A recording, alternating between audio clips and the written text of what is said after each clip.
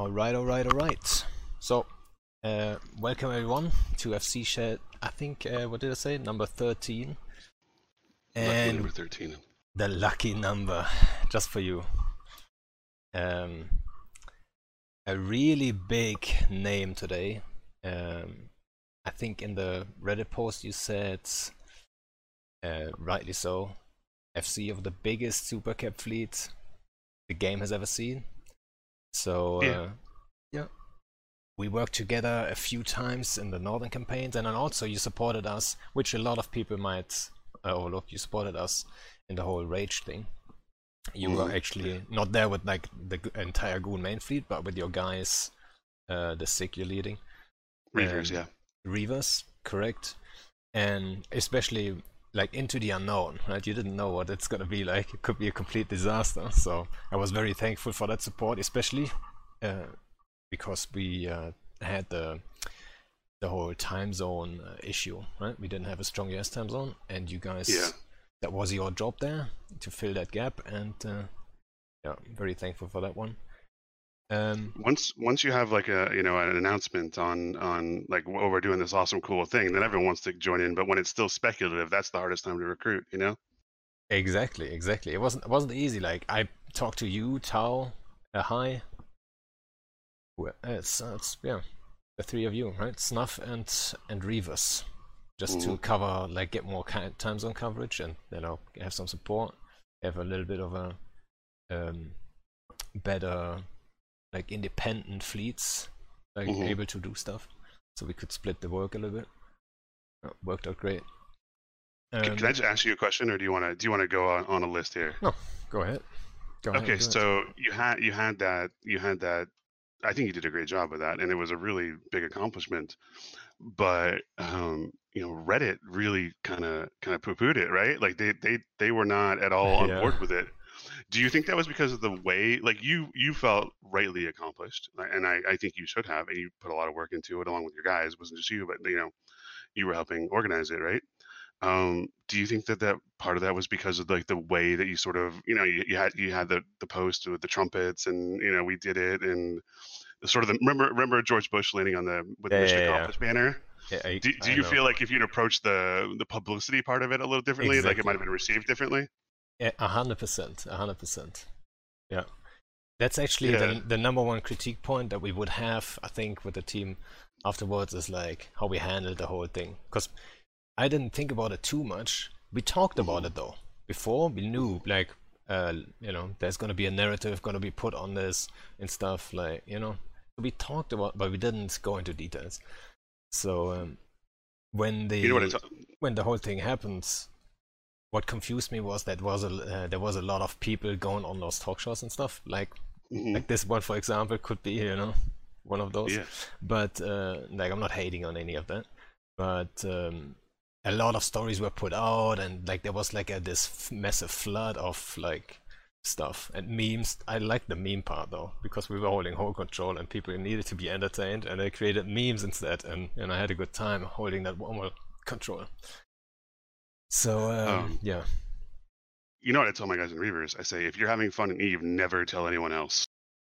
And because fun is like it's the thing that people most want in Eve, and it's the easiest thing to destroy, and it's the easiest thing to ruin. And so I tell our guys, like, never post about anything. So if we have a new doctrine that works really well, don't post about it.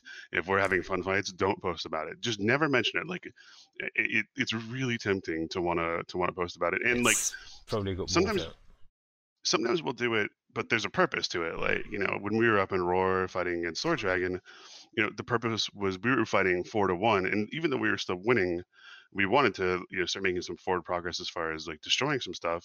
So we wanted to demoralize their guys a bit. So like there was the idea, hey, if we're on here every day posting our wins because we're getting wins every day, highly outnumbered, then they're going to be demoralized, right? So that's when you start posting. But it drew people to us. Like, it drew people, like, people came to fight against us. It worked out still for us, but it's a double-edged sword, and I think usually the edge goes against you. If you're having a fun time and you're getting wins, don't talk about it. That's my rule. Yeah, well, the Rage thing was a little bit different. It was just that one fight, Yeah.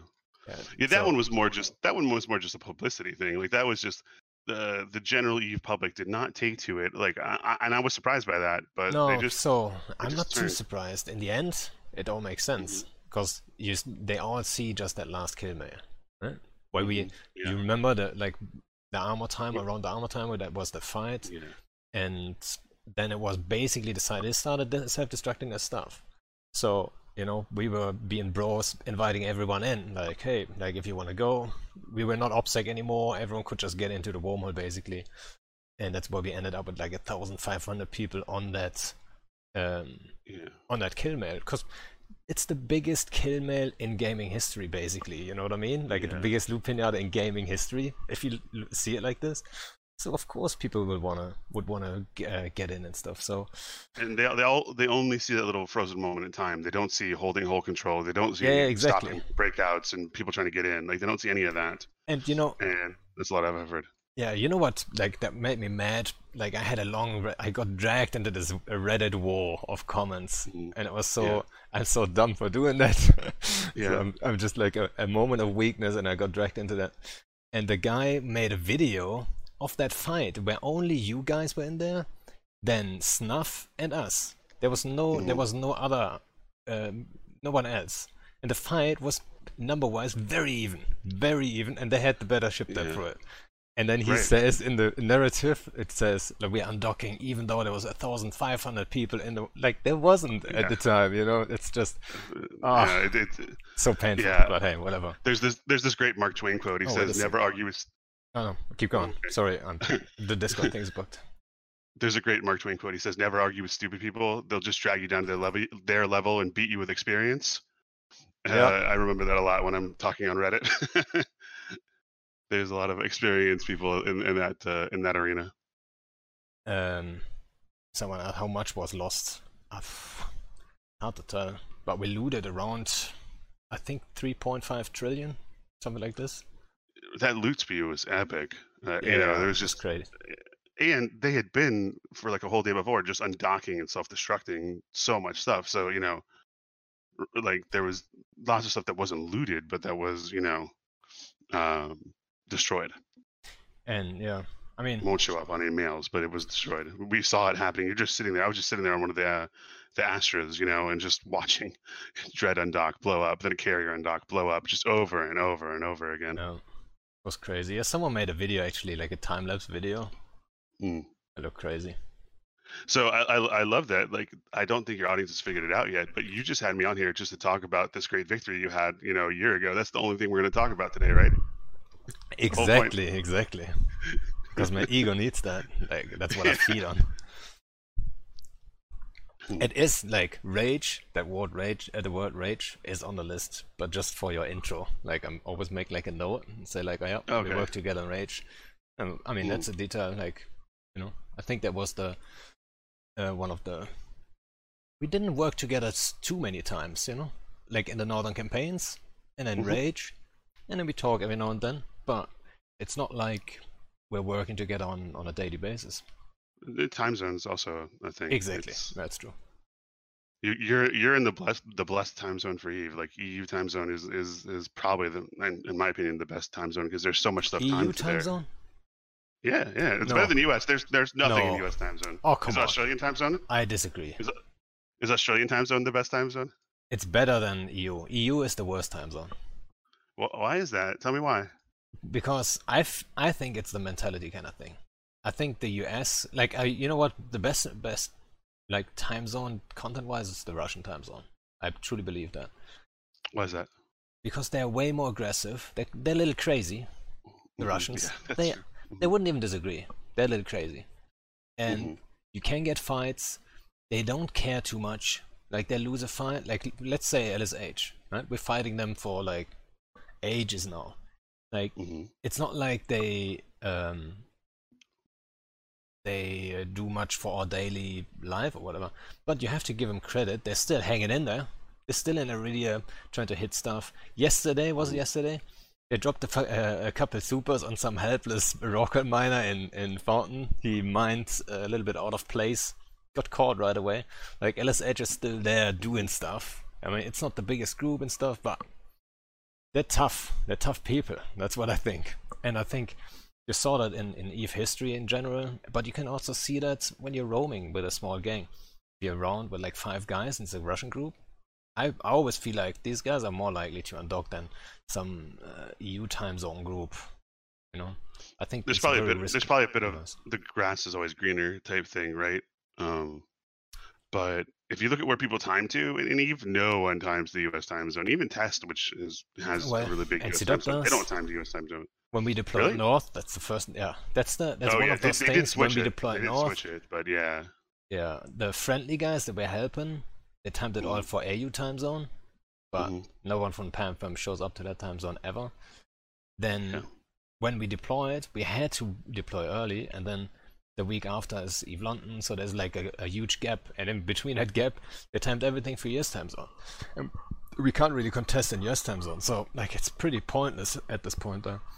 It's almost like time zone taking is a thing they should fix in EVE. Yeah. Ooh, you want to hear my groundless and baseless speculation? I've got speculation. Go ahead. Like, hit me. All right, so I don't have any like CSM insider info. I thought I would. Like, I thought that was the whole point. Like, was you get high enough, and you get like the dirty intel.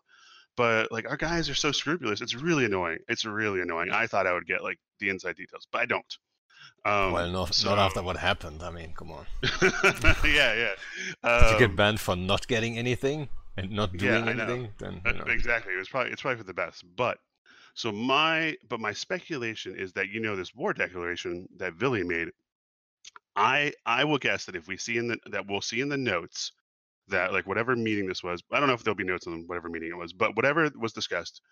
I bet you they were talking about time zone tanking, and I bet you Sword Dragon was dragging his feet, no pun intended, on that because he loves time zone tanking and he loves anything that makes him harder for him to evict from a place he's already in. And I bet you that really frustrated Villy. And I'm going to guess that was the genesis of this war declaration. Yeah, you think so? Like, I wonder what it's going to be. And like, I'm curious, like, when it's coming out, what it is. If you're still interested in EVE in like 3 years or whenever it is that the NDA expires, then you'll know. Yeah. But like, wait, isn't that like one of those meetings? It's wasn't a CSM summit, so there's no. Yeah, it wasn't a summit, so there won't be notes, right? Yeah, exactly. Yeah. Unfortunately. Yeah, but that's my speculation. Yeah, I think you might be on point there. I mean, it's a big issue, time zone tanking. But at the same time, I can see why Sword Dragon would be a fan of it. I mean, I mean, also technically, which is weird now with the test move, GOTG is technically one of the last groups that are not aligned with. I mean, they are aligned now, forcefully, basically. That's what I say, at least. Like, if you attack someone, yes, they're gonna look to get some friends involved. And that's exactly what happened. But they're one of the last groups that were trying to be independent. Yeah. And then you call a war against these guys? It just didn't make any sense to me. And this whole botting narrative is so fucking boring. Like, I go to fucking PanFam renting space, the VVV guys. Dude, they're botting too. Like, they're all botting. Yeah. If you have renters, there is a certain amount of bots. Like, we're trying to hunt them. Like, we're trying to see, like, do we have... But you can't police all that space. You can't be flying around your own space non-stop and find these guys. It will happen. There's a reason that branch is so high up in the rat payoffs every month, and if you've stayed up there, it's not because of the number of active players they have. I assure you of that one. Like, it's pretty bad up there. I do think for time zone taking, I do think that you should be able to fight in your own time zone. Like, I don't think that Russians should be forced out of Russian time zone or Chinese out of Chinese time zone. I just think you should not be able to choose the day. Like, if we want more fights, it should be at times when people can come to the fights, right? And so you should be able to do it on weekends if you want to. And the fact that you can still make your timer Thursday at 6 a.m. for someone else is not good for the game in any way. Yeah, I mean, the problem, even though they did the whole, like, you can't decide the day anymore, the problem still remains that one of the timers, Armor or Hull, has to be midweek. Like, you can't get around that. I don't. and I don't know what they think that solved really. I mean, it makes it slightly better, I guess. Exactly. But like, yeah, it's an improvement. Like, let's not shit on it. Like, they are yeah. admitting a problem. That's my positive point on it, and it's Yeah, I slightly agree with improved. that. So now you can choose. Like, do you want the armor timer or the hull timer on a weekend? And in a lot of cases, the armor timer is the deciding one because, if you get your keepster revved into hull, like, and that's your staging, what are you gonna do? Are you gonna gamble and sit there? All your clones are gone and all that stuff, like, so, and I think at least it increases the chances for your hull timer then. And it's easier to ask you guys. Like, we've had to ask people to alarm clock for 2 fights on a weekdays to kill keepstars. It's easier to say to your guys, hey, let's you can do this one on the weekend, and then if we win the fight, then we'll ask you to alarm clock at on Tuesday or Thursday or whatever. But it'll be the final timer. It'll be for the kill. Like that's a lot easier to ask. Yeah, but also, like, I mean, you could have done that before the armor timer. Yeah, and we did do that. Like we usually push it. Mm-hmm. Yeah. So the improvement is. But you're right. It's doing something. It's doing something at least. I like that they're iterating. It's more than CCP's done for a while as far as like these sort of level of balance changes. So I'm hopeful that they will continue to do that. Yeah. Sorry, I've like kind of taken you off the plan here, but I just had some stuff I want to talk about. There's no plan. I'm just writing some, like what I usually do, like is write down a list of stuff we can talk about, and we might end up not talking about any of that. It's totally fine. Yeah. But also, when it comes to the time zone tanking, I think the solution would be pretty easy. Just have the hull timer one day after. Whatever the timer before that is, might be ADM based, might be 3 days in null, like 1 day in wormhole space, and 2 days in low sec or whatever, right? Whatever that is, but the last timer should be a day after, and then you can have both timers on the same Saturday, weekend. Sunday. Yeah, I'm with you. It seems really simple, but there must be. I don't know. I don't know the reason why they're not doing it, but it seems like the easiest solution that gives everyone something where you can still have it in your time zone, but you can't choose a weekday. I mean, I'd like to fight some off time zone groups, but you just also U.S. time zone is the worst for like fighting time zone tank people, because like if someone's timed to U.S. time zone and you're EU, you can stay up late and do the timer if you really want to, but U.S. time zone you can't. You'd have to take the day off work to do a EU time zone timer. You know what I mean? Like it's like 3 p.m., 2 p.m. But US you could contest maybe AU, if you stay up late. AU is like, for me, AU timers, like they start at like 6 a.m.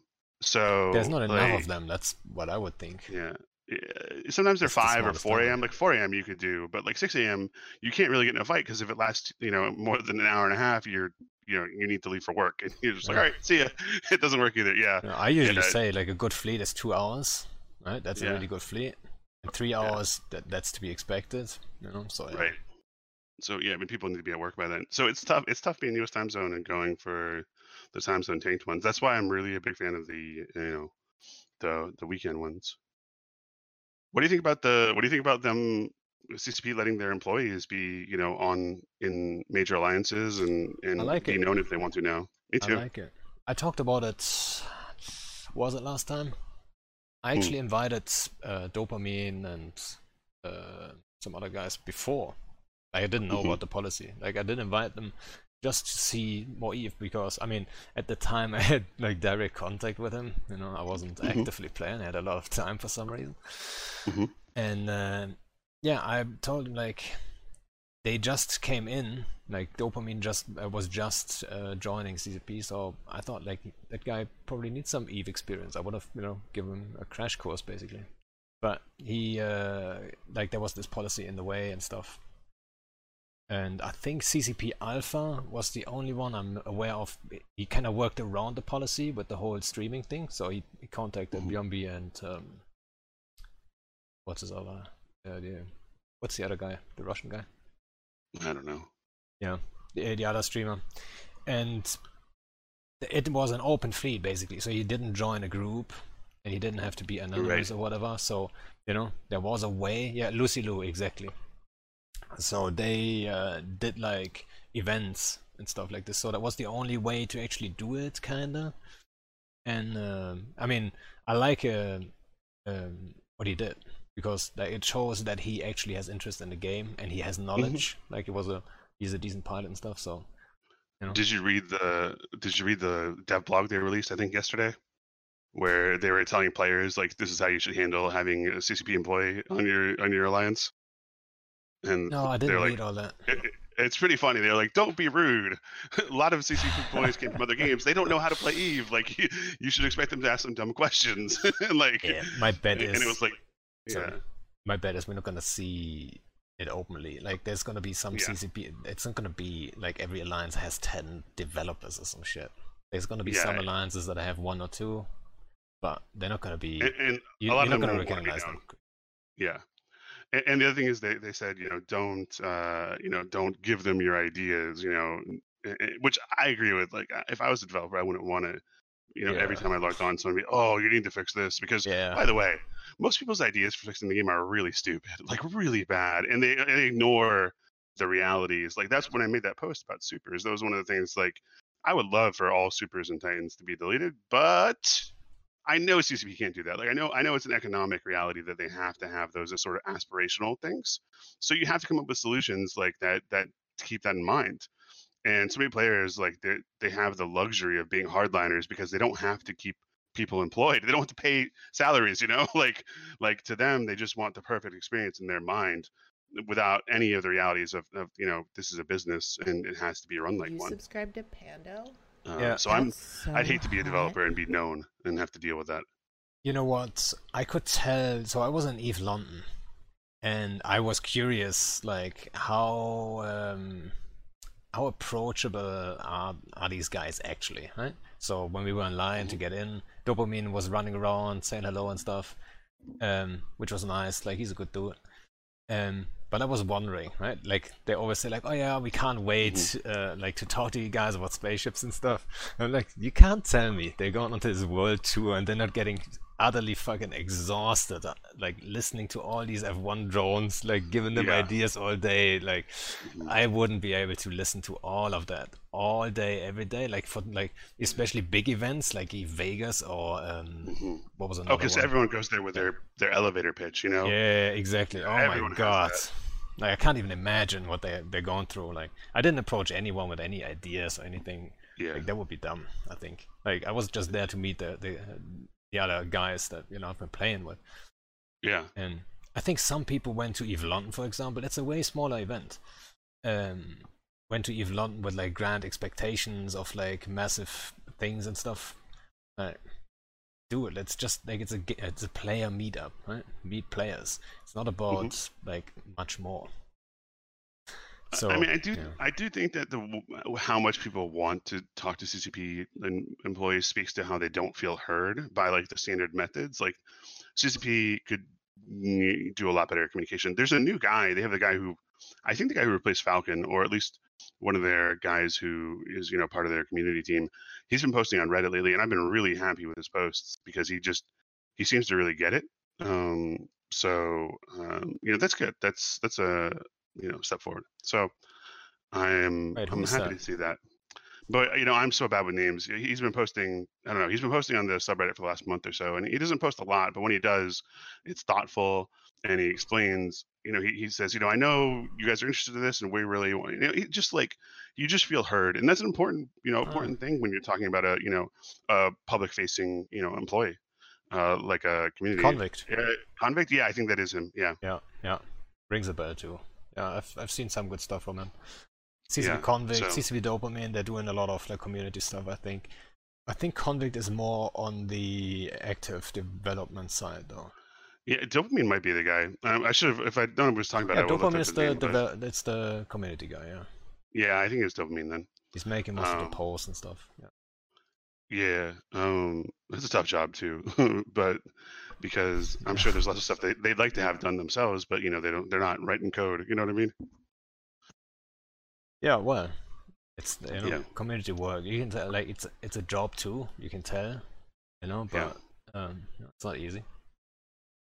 But yeah, he was the one making the posts about us getting banned and stuff. But when we talked to him, like, yeah, well, I was mad at him at first, but when I talked to him the first time, I could tell that he didn't have. It wasn't him making the decision or whatever. Like, he was a good dude, so it was. They've done some studies on people who, and it's like, you know, don't shoot the messenger.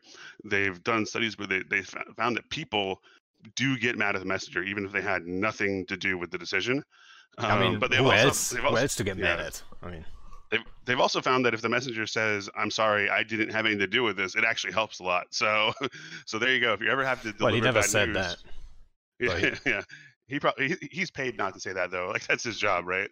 They never officially told us who actually fucked up. Just saying. Yeah. So, but you know, it's all good. Whatever. Yeah, I think going to events like that, if you go with your elevator pitch, as you call it, yeah, you're not gonna be happy at the end. You're gonna be disappointed. Well, not only that, you got to figure they're hearing 50 elevator pitches that that weekend, right? Like, how are they even going to remember yours? Yeah, I mean, yeah. I felt like in Eve London, I wouldn't say they were hiding, right? I think they were just exhausted from this world tour. It was just a lot of work. I can only imagine. Mm-hmm. And then they had some stress, from what I heard, that they couldn't build the whole thing. So if you you have this. What do you call it? Avenue? No. What do you call it? The event place. I don't know. So you have this event place rented. The venue? The venue, exactly. So you have the venue rented and stuff. Usually you can, go in there the day before, build, set up all your stuff and make sure everything is. In this case, they couldn't though. So they had to do it all early in the morning and then follow up with this event and all that stuff. So it was a little bit of a struggle, I think, but they did a good job there, I think. So was all good. I mean, it was kinda. I would have loved to see Hilmar shake his hand, because all the Init 3 were there. Brisk, Shines, and me were there, but. Do you think he has any idea who you guys are? No, he doesn't. Yeah, he's not up there going, "Oh, I don't like these guys from Init Beta." He knows Brisk though. So yeah, well, that makes sense. Yeah. Maybe Brisk should have said "Hey Hilmar, come over, let's have a beer." I don't think that's gonna happen. And then we talk, and he doesn't even know he's talking to. By the way, exactly. You just banned us, but whatever. So. On my list, what I usually ask anyone who is coming on, just to give people an idea more who it is we're talking to and stuff. Mm-hmm. What do you think is maybe the perfect day, or what's your typical day in Eve? What does it look like? And I know for FC's doing a lot of alliance work, there's a lot of organizational stuff, going over forum posts, updating fits and all that shit. There's a lot of stuff. That's not my perfect day, that's for sure. No, that's a typical day. Yeah, I'd say my perfect day is that I'm flying with 40 people I enjoy flying with, and we're fighting 130 to 150 people. That's my ideal day. And then you get utterly trashed. Hopefully not. That's not. Obviously, the hope is that you win, but and then you win. Yeah. That's the ideal day. 40 is a good number, yeah. Yeah, that's about. I think 35 to 60 is the perfect zone, because it still allows for a lot of individual skill expression. But as an FC with those kind of numbers, there's enough that you can have you can say, hey, get one or two guys to do this special thing. It's where an FC can really make a huge difference, but it also is where individual pilots can make a huge difference, and that's sort of the perfect fleet size for me. When you're smaller than that, it's more like a bunch of individuals trying to work cohesively, but it's not a fleet. It's something different. And when you're bigger than that, it's more like herding, horses or something. You're just trying to get everyone in the same place doing the same thing, and it has different challenges. And it's not unfun, but it's certainly the most fun is that size fleet to me. Yeah, I was actually expecting you to say oh yeah, I only. Whenever you ping, you probably get 100 plus. I would guess. Sure, yeah. So you only... If I ping everyone, yeah. So your dream scenario is 40 guys, or like 40, 50, whatever, and you roam, and then you get like a fight, you fight outnumbered, and potentially win. At least you have a good time, and everyone goes on with a smile. But what's the reality though? Like, do you ping and then you get 120, but you can't really send people away. You know, I've tried that before, saying like, okay, this fleet is limited to whatever 50. Yeah, but it's not. You know. So what's usually happening? Like, what do you? I mean, that's if I ping like the entire alliance, then like yes, that's what I get, right? But so you just if the I'll ping smaller groups. Yeah, I don't. Ideally, I can do it with a smaller group, and there's times where I have to do a giant fleet, 256 people, but a lot of the time these days, what I find I end up doing is that we just have so many moving parts that I don't even get to run a fleet anymore. In like the giant fights, it's more like I'm usually there in a cloaked ship and I'm hopping between all the comms, and I am keeping organizing other FCs. I'll see how they're flying. If I see something I think they can change or do better, I'll hop into comms and give them local chat and say, hey, I'd pull to this range, or I'll say over global, I want everyone to do this. I end up organizing the whole battlefield more than I end up running fleets these days in the giant fights, which it's not my favorite thing to do, to be honest. I would rather be running my own fleet, but it's something that needs to be done, which is how I got into FCing anyway. Like I did it to fill a need. I never envisioned myself being, a well-known FC, but so it's just I see that it needs to be done, and we do better when I do it. So it's sort of one of those things where I'd rather us win as a group than me have a fun time alone, if that makes sense. I'm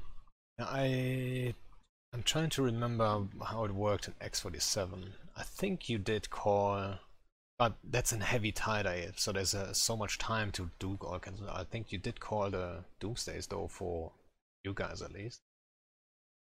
Yeah. No, I was doing it there, but I wasn't. I did have characters in leading fleets, but that when you're doing the capital fleets, you're not really like, I had like 5 characters doing 5 different fleets, but they were just some organizational things, not really. Yeah. I'm not really, but yeah, that was very much like, I was calling our Doomsdays for all of our fleets, and we had multiple Titan fleets, so like there was a coordination effort there. And I was very much running that thing, but that's the same sort of role where I was looking at the whole battlefield rather than focusing on one particular fleet. I did have characters in charge of those fleets, but the people, like, there were other people who were relaying the chat to the fleet and that kind of stuff. And we had in our Op1 comms, I think we had like 1,800 or 2,000 people in one comms channel. So it was pretty crazy. Yeah, it was definitely crazy. And I mean, good fights for us. People hate on those tie-dye fights. I don't enjoy tie-dye. Nobody does. But at the same time, if you have it once a year, twice a year, we can deal with it. And just it's good stories, it's good publicity. Exactly, for the story's sake. People, how many guys in your alliance are just, they're like, oh, I have a Titan and I've been waiting to use it, right? Like this is their time to shine, and those were great fights for us. I mean, that first one especially, we were way behind. Like the fact that we pulled that one out, especially with them having that tether advantage, that was one of the Imperium's biggest wins, I'd say. That first time, that was a little bit of a shock, right? We weren't aware. Yeah. But we adjusted on the go. Worked out. But you also remember, like, the hardener, the refit, and you guys not going all the way with the Erebus. Yeah, no, that was we should have done it. We did the next fight. I'm pretty proud of that one still. You were right. And the funny thing was is I was on board with you. I thought we should run it, and one of my other Campbell guys, he was really opposed to it, and so we just went with that. Yeah, I mean, in theory, you could also make the argument saying, okay, like if they calculated too short, if they calculated for a standard tank, then only fitting it a little bit more to EM thermal would already, not get alpha, and then you can wrap it up and save the Titans. But they had enough Titans to shoot through that too. So they, like, for safety reasons, they put a little bit more in the group, which turned out to be correct. You think they would have probably died either way, but it would have been better. Better, to run. Certainly would have been better. The second one we did run, we had the Erebus tank like that, and I don't think we lost an Erebus except maybe a bounce. But other than that, it actually went way better than the first time. Yeah, in the first fight, actually, Bliss disconnected with his Titan. He got Doomsday, but we saved him, so he survived even though he wasn't even locked in. I don't know if you remember, but Jay Amazing just got disconnected and had like 100 dreads dropped on his Titan or something. I don't know, it was 100. It was a lot dropped on his disconnected Titan, and he was able to refit Bosun and get out. I think like at least half the dreads just didn't load their guns, like they just didn't turn on. So, oh man, and so he was able to save his disconnected Titan, and so we're having this giant battle, right? Like, and he's a million km off. And he's just laughing, like he's in local giving us updates as we're calling the targets. I'll tell you what, Pando, like here's the crazy thing is like that first fight especially, I have never been more mentally taxed, and I've done some mentally taxing stuff, but like the night before when you're thinking about it and you're like adding up, and I know it's sort of silly to like quote real life dollar values, but you just think you're sitting like, oh yeah, okay, we have like $5 million virtual spaceships on our side, and if I mess it up, then I'm responsible for us losing them all. That's really stressful. Yeah, and I think so. It's not it's not OPSEC or secret or whatever. We had some issues coordinating leading up to that fight. You remember? There was some stuff that I think us, like the FC team from Enid, we disagreed on. We should have done this or that. I forgot what exactly it was, to be quite honest. But I remember there was some issues. And a lot that stuff always happens, especially for these big fights, like where it's sort of unknown territory. Everyone has an idea. It's sort of like that elevator pitch we were talking about. Everyone has their idea why their idea is the best, right? And eventually you just have to like, if you're in the role where I was, where the buck stops here, you have to say, all right, we'll do this, we won't do this, and you have to upset some people. But everyone needs to just be, it's better that everyone does the same thing, even if it's the wrong way, than for half people do it one way, half people do it the other way. Like, that's the worst case scenario. Yeah, I think, so the issue, it wasn't about the fights. Like, I think X47 was like a couple days later or like a week later or whatever. But it was about the general approach in the campaign or whatever. And I remember, like there was a moment when I think Bliss not called you out, but like put his finger on it and all that stuff. And then there's always that risk in FC teams. There's always that risk, egos getting hurt and stuff. And I didn't know you at the time, so I was curious, like, oh shit, what's gonna happen, right? Can they figure it out? And you guys just figured it out, and it was all good. So that easily someone with a too big of an ego, could explode there, and then the whole thing turns into a shit show, and then X47 would have never happened, basically, right? So being an FC for those big fights is sort of like being a manager, isn't it? Like, don't you think? Like, there's a lot of like the same things you would do at work. You do, because in FCs in general just have big egos, and I think you have to be successful. So like, you have to like,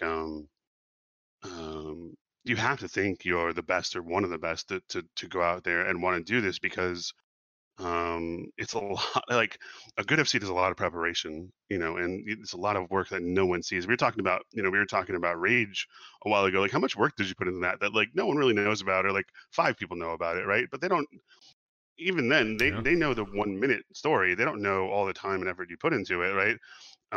You have to like that you have to have that drive or something, the drive to want to be the best, the drive to prove it, the drive to help your guys, whatever it is, it has to exist for you to be a good FC.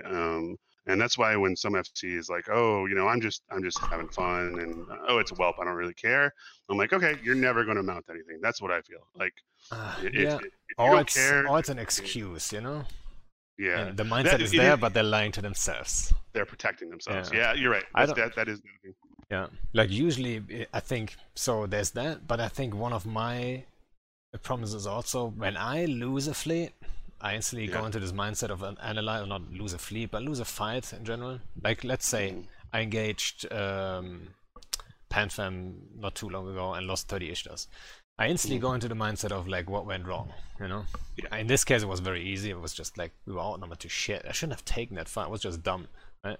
There's good fights and there's like moments where you can go in and say, okay, we can do this, but then also like it was on a level that where it became dumb. There's a line somewhere, you know, when it's like it's not like courageous anymore, but it becomes dumb, and it was dumb for me to even engage. But my mistake is always like I start analyzing that and then I put my thoughts in Fleet 2 a lot of times, and a lot of people take that as an invitation of like, oh, okay, we're criticizing now, we're analyzing this together. I'm like, no, please don't do that to me.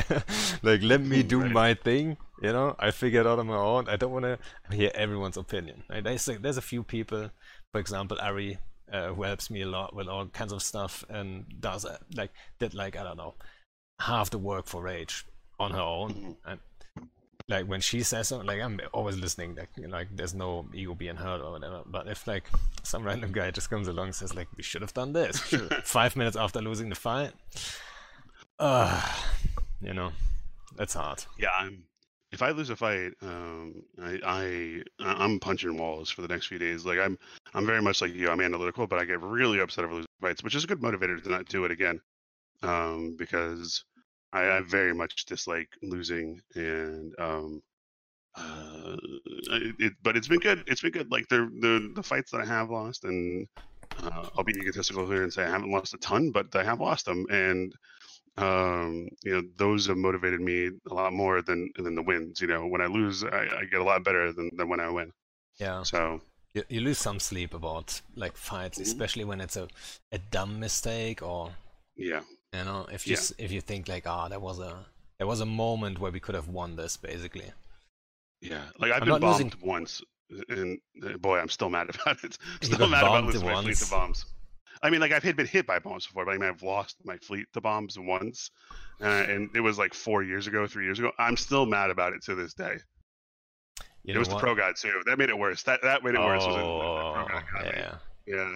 That's not good. Yeah, if I lose ships to NC, for example. That's the worst. Like it's almost double then, you know. Like 30 Ishtas. It's more like 60 Ishtas in my eyes. I see what you're saying. I get what you're saying. Yeah. there's groups where I don't feel bad at all whelping ships into. For example, might be I don't know, half a year ago. I still remember though. I took my corp out in Les Sharks. Everyone wants to fly the shiny stuff, you know. My guys are like all about. We've got a long tradition of remote battleships like Domis and stuff. Like it's always fun. I love that stuff. Yeah. It's not the meta for it though. It simply isn't. Oh. There's Hordreds, there's Supers and Titans everywhere. So we went to Brave, you know, and started reffing a jump bridge, and we baited out that fight. Finally, after like half an hour, the Brave guys actually, you know, they're named Brave, funny enough, but they actually came out. Took that fight with like a carrier and a couple of Hordreds and all that shit, and we fought anyway. But I don't feel too bad. There's a lot of new guys in that group and stuff like this. We killed a couple of things, but we lost that Isco by a mile, obviously. Right? If you bring LeShark's Pimp to the brim, it's just what happens. But it's like I don't mind too much in that case. You know what I mean? If that was NC dot staging, for example, and I lose them, that would be a dumb loss, like a really dumb loss. I was aware of the risk. We were fighting on a fort against Hordreds in battleship, so that would count as dumb. This guy in chat says most fun Asher Whelp were the Armageddons, and that's one like the same thing for me. We went. I don't remember the exact details, but there was a CCP who died, and they came out with those skins, the blaze skins, that helped his family if you bought them. You know, like the proceeds were donated to his family. Yeah. And they came up with an Armageddon skin, so we got an Armageddon fleet together. And everyone had to buy the blaze skin. Yeah. I thought about doing that too, actually, but there was something in the way. I forgot what it was. Yeah. And then we just roamed into darkness and slice space, and we got, you know, after like 30 jumps in battleships, we got dropped on. They brought fleets and fought us. We took, you know, we lost the score, but that was like one where it was like, you know, I was happy with that one. I do not like whelping, but that when you're doing it for a good cause and, you know, your guys are getting kills and everyone knows beforehand, like this is the story. We're going to go in these. We're not coming back in them. Yeah. You know, that's a different story. That you know, that's not the same thing. Yeah, I mean, there are fleets that are supposed. I mean, they're meant to be whelped. For example, the Nagas we did, or the bush ravens into Esoteria. They're already Mhm. dead when you're docked, right? Obviously. Yeah, But they're yeah. like, if it's not part of the plan, it's obviously it shouldn't. You shouldn't go at the end. Then, if it's not part of the plan, you shouldn't go in the end like, oh yeah, it was totally the plan. In general, I don't like those fleets, though. In general, I'm not a big fan of like taking out a fleet with the Well, it's intent like to a lose dread it. bomb. Yeah. I mean, it's not the intent to lose it. The intent Well, a is dread to bomb's a deal different thing, right? shit ton of damage. I mean, with the Nagas, for example, you go in, you kill hard dreads, and you Yeah. trade with hard dreads, and you kill, like, I don't know what we killed in general, but like around like 20 hard dreads or whatever, and we lost Mhm. a Naga fleet for it. Right? Were these blasters or rails, the Nagas? Blasters. Right. So you're right on top of them, Just just straight up in the face. giving massive damage. Yeah. Yeah, that makes sense. So, and then in the end, I mean, think about it too. At the time, now with the warp speed changes, it's a little bit different. But getting a Naga or a Raven fleet places, like you don't want to travel home through Esoteria. I No. tried. Yeah. I tried to set it up actually with the Ravens. I was very aware though the risk is too high, and then we got all like triple, quadruple boson on the gate because I got impatient. And then I could have gotten them through there. I feel like, but I caught that MGD and it was close to the gate, but not close enough, and they were quick, and shit happens. I just generally don't like. I don't usually join them unless they're like an FC I know. Like Apple did one recently, where a guy in test had passed and they wanted to do a big fight, and so we did that one, and that was fun. Like we everyone just bought crazy stuff and we just brawled it out in the gate. And that guy Ron USMC streamed it. It was good. Like I'll do those, but like in general, like we're gonna take a bunch of battleships and go and lose them. I don't know. It just doesn't appeal to me. You had a question on your your thing, like what's something you like to fly solo, I think is what you asked. And I really enjoy. Did you write that? Maybe I just made it up. But I really like to fly like a mutant armor raven with rapid lights. And that's a ship I don't ever plan to come home in, but I take those out, and often, especially if I don't do it on Asher. If I do it on Asher, I get blobbed a lot more. But if I do it on another character, I often get tackle coming in to hold the Raven, and then I drop a grappler and 2 webs and a scram on it and just light it up with the rapid lights. And I've gotten a lot of good fights that way where I've fought 10 or 15 dudes and ended up getting 10 kills before they ended up killing me, which was really fun. So I do that on my own sometimes. I just don't like it as a fleet thing. So you still do like solo and stuff? Like I don't solo, like, I'm not, I know there's some like really great solo dudes, and I don't view myself as like a great solo guy. Like I enjoy it, and I'd say I'm probably better than the average Eve player at it, but I'm not, there are some guys out there who are, fantastic, solo players, and that's not me.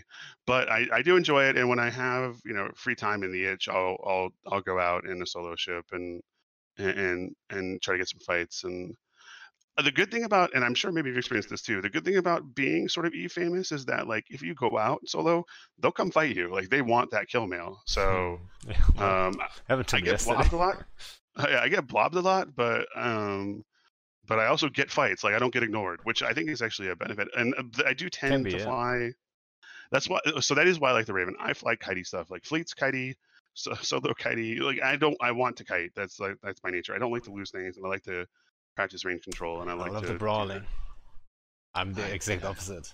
But it's not me. There's a lot of FCs with the brawl. It's not me. I often joke that my perfect fight is a fight where I go out and fight the enemy FC. I lose nothing. They lose everything, and they quit the game afterwards. It's not really a sustainable. It's not a sustainable way to play Eve. Stop it. I know.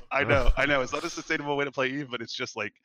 Have you ever played Magic the Gathering? Do you know that game? I kind of know it, but I've never played it. Okay. The people who are listening who do play it will know when I say that I play like only blue counterspell decks. Like they'll understand. They'll understand what I'm talking about. I play stasis and counterspell decks.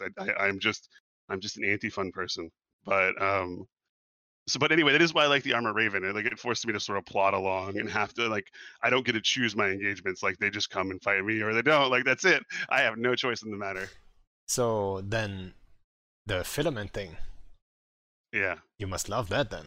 because that's why I did it yesterday. Awesome. I think it's super great. So, I haven't done it yet. Wait a second. I'm going to do it this week. Are you aware, so before you do anything, are you aware there's 2 different types, yeah? Because I was taking out the LeChuck fleets and I didn't know. So I took them out. Yeah. Okay, go ahead. Tell me, please. So there's 2 different filaments. So 1 to 4 is actually teleporting you to random nullsec space, and 5 to 9 is into random active nullsec space. And I didn't know that. So I took my guys out. Exactly, you didn't know, so I'm telling you.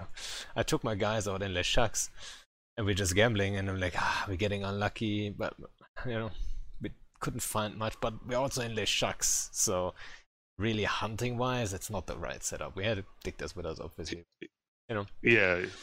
And then a day later, Ari actually tells me, it's like, hey, you know, why don't we use these? Like, you get into active nullsec. I'm like, what are you talking about? So yeah, you actually get teleported to active nullsec. So there you go.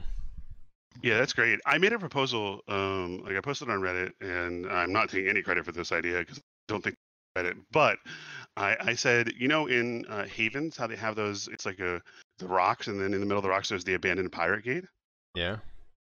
I said that those should, like, you should be able to take those gates, and they should go to any other random rock haven. Oh my god, that's a funny idea. Yeah, and I said it should like the link should last for 5 minutes. So basically, you could take your fleet through and appear any other random rock haven. I'm like, it would be 2 things. It would make radders a lot less safe, which is good, I think. And havens are like the number 1 thingy. Yeah, imagine you appear and there's a super 100 kilometers away from you. They're like, no, you know, like that's the dream scenario. So that's a fun idea, I have to say. Yeah, so it's sort of like that idea. It's a little more controlled and different than what I was proposing, but I was already in favor of an idea like this, and so the fact that they did it really like makes me happy. Yeah. Yeah, I think it's a brilliant idea, and like whenever we have like whoever I'm talking to who is like one of those, you know, in groups, like not everyone in our alliances are like absolutely PvP fanatics that are going out in small gangs and solo. But whenever I talk to anyone who likes small gang or solo stuff, like everyone has a fun story about like, hey, we just like used this filament and like we ended up here and killed someone there and then, you know, had an epic fight and all that shit. So there's a lot of stuff happening because of them, and I think it's great. One of our guys did it yesterday and they ended up in Fountain. So thanks, Filament. You know what's funny? Like we used at least, I think I used like 12, 15 in total so far. We ended up once in blue space. Only once. That's not bad at all. Yeah, I mean, it's almost as if we didn't have any blues. It'd be weird if like there's some secret like, you know, waiting. I highly doubt this exists, but it'd be weird if they were cool if they did that so that you're less likely. But I don't think that exists. No. There's no way to prove that I can think of. Yeah, then you could actually, you know, set everything blue besides that one group you want to end up. Ooh, yeah. That's why you got to think around the ways to. And then the blue donut is a reality. Yeah, there you go. Finally, the blue donut with 1 bite out of it. Yeah. What's your definition of a small gang? It's fleets. Yeah, it's fleets under 100. That's a small gang, right? No, a small gang is like, I don't know, 10 guys, 10, 15, maybe up to 20, depending on where you go, right? If you go I'm going to go out with 15 or 20. That's what I'm going to take. So. Yeah, I mean, yeah, it depends on where you go on. Like if you do low sec stuff, for example, and there's only small groups around, then 20 is not a small gang compared to that size. But if you go into like fraternity space or panfam space, like 20 is small, so it can vary. It depends on where you are, but yeah, 10, 15, 20, that's a small gang. Karma Fleet does these Saturday night swarms every Saturday in US time zone at night, and they're run by Merkel Chin, who's the CEO of Karma Fleet, and they're really fun. They're like 100 dudes. They roam around. Sometimes they get camp, and just there's this streamer called Mind1 who does he does like a music mix for us, and he gets like 200, 300 viewers just doing that. We discovered him one day basically, and he had like 5 viewers, and he's since started playing Eve. He joined Karma Fleet. Yeah, and he's become like a pretty big streamer on Saturday nights. It's actually really cool. That's nice. But the other day, Merkelchen couldn't be there, so he asked me to run it, and they have this doctrine with the what's the Trix destroyer's name? I'm blanking on it. The yeah, the Kikis. They have a Kiki doctrine, and so I had like 60 Kikis, and we went into Horde space, and the Kikis are all self-reps. We have no Logi, no boost really, or a couple boosts, but you know, self-reps. All right.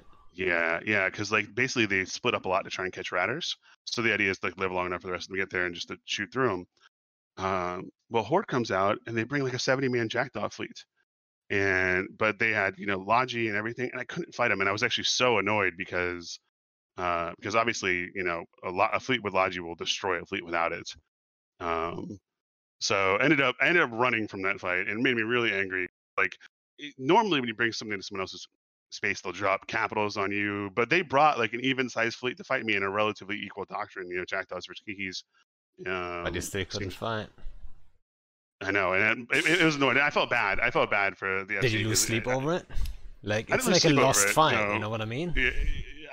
But I was really annoyed by it. I was really annoyed by it. I felt bad for the FC because he brought something totally reasonable to fight me with, and I couldn't give him a fight. So if that FC ever listens to this, I apologize, whoever you are. Sorry we couldn't take the fight. I'll try to bring Logi next time. Yeah, basically, you're sorry you didn't give him 3 Kiki kills. I think there's some doctrines that don't deserve good fights.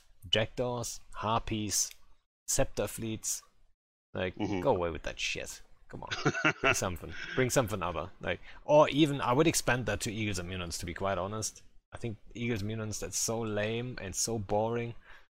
I mean, yes. I'm with you. Eagles are super boring. Munins are like, I used to like them because they were, in my mind, like a high skill fleet. But the Munin itself got so overtuned that just any idiot could run it and do well on it. Like if you play any of their games, it's like in League of Legends or something when they release a new character and it's just like way better than it should be. It's the same thing with Munins. Like they changed it, and I think they made it a lot worse. Like I think people underestimate how big of a nerf base speed is to a ship like a Munin. And I think the Munin fleet is significantly worse than it was a couple of weeks ago. So they've at least done something about it. But man, you would say? Yeah, I do. Yeah, like everyone else when they saw those nerfs were like, "Wow, this nothing. CCP doesn't care." Blah blah blah. And then some people were like, "Well, maybe they'll iterate more." I was like, "Dude, this is a big nerf. Like they lost like 20 base speed. That's huge on a ship like a Munin. Like I think that's the fact is still there. Munins are still the fastest ship on the grid. And they can dictate range still. They still are cap stable for whatever reason. Did you ever ask that question? Why are Munins cap stable? Invul is on, MWD is on, they're cap stable forever, easily. While, for example, other ships like Ishtars, I know you like Ishtars too. Yes. Ishtars, they're struggling hard. But why? Why is that? Why are Ishtars struggling hard while Munins are completely cap stable, easy peasy with like level 4 skills? So there's like this combination. There's still, everything is still strong about them. The alpha is still strong. They're still the fastest on the grid. They can dictate the range. They still have enough range to deal with almost every doctrine. Like unless you outrange something by like 50 plus km, I would say it doesn't matter really, right? Especially if they can dictate range. The view on Munin gets a little warped because if you get enough Eagles, then Eagles are better than Munin. But you have to have just so many of them that essentially the Eagles are almost alpha striking. Like that has to be what it is. Yeah. The problem is artillery. Like it is. I'd love to talk to a CCP dev about this because like I feel like they have like so much design debt in artillery. Because if artillery is good, it is the best weapon, and there's no better one. And if it's not, if it can't alpha, then it is awful. It's like the worst design. It is so binary. It's either the best weapon or it's just absolute garbage. And I don't know that there's a middle ground that you could ever make work. So I suggested something not too long ago, actually. That's maybe not on artillery especially, but in general. Why don't we remove a little bit of mass on all ships and then add mass to long-range guns? For example, artillery have more mass. So like a Munin with artillery fitted, it's not going to be as fast as a Munin with autocannons fitted. And then suddenly you can't dictate range on certain doctrines and stuff like this. So I mean, even autocannons is basically worthless though. They don't have any tank. If you get into range, Yeah, no, of it's just an webs, example. you're done. I mean, it's a unique idea, and like I think I've had some ideas for how to change artillery as well. And the problem is there's probably one too many gun systems because they all have a lot of overlap, you know. Um, so, but yeah, I think the Munin is extremely hard to balance. So some guy says that the Munin. Wait, what did he say? He said Munins are good, or artillery is good in large fleets. But that's actually not true. Artillery is like it's actually best in sort of the in the term of nullsec medium-sized fleets. Yeah. Right. Like artillery is great because 70 of them can still alpha strike a ship. 70 ships can still alpha strike an enemy ship. With 200-man fleet, you want the pure DPS rate of fire and range and application. Exactly. That's why an Eagle fleet at 200 or plus is better. Yeah, but the only disadvantage. 70, yeah.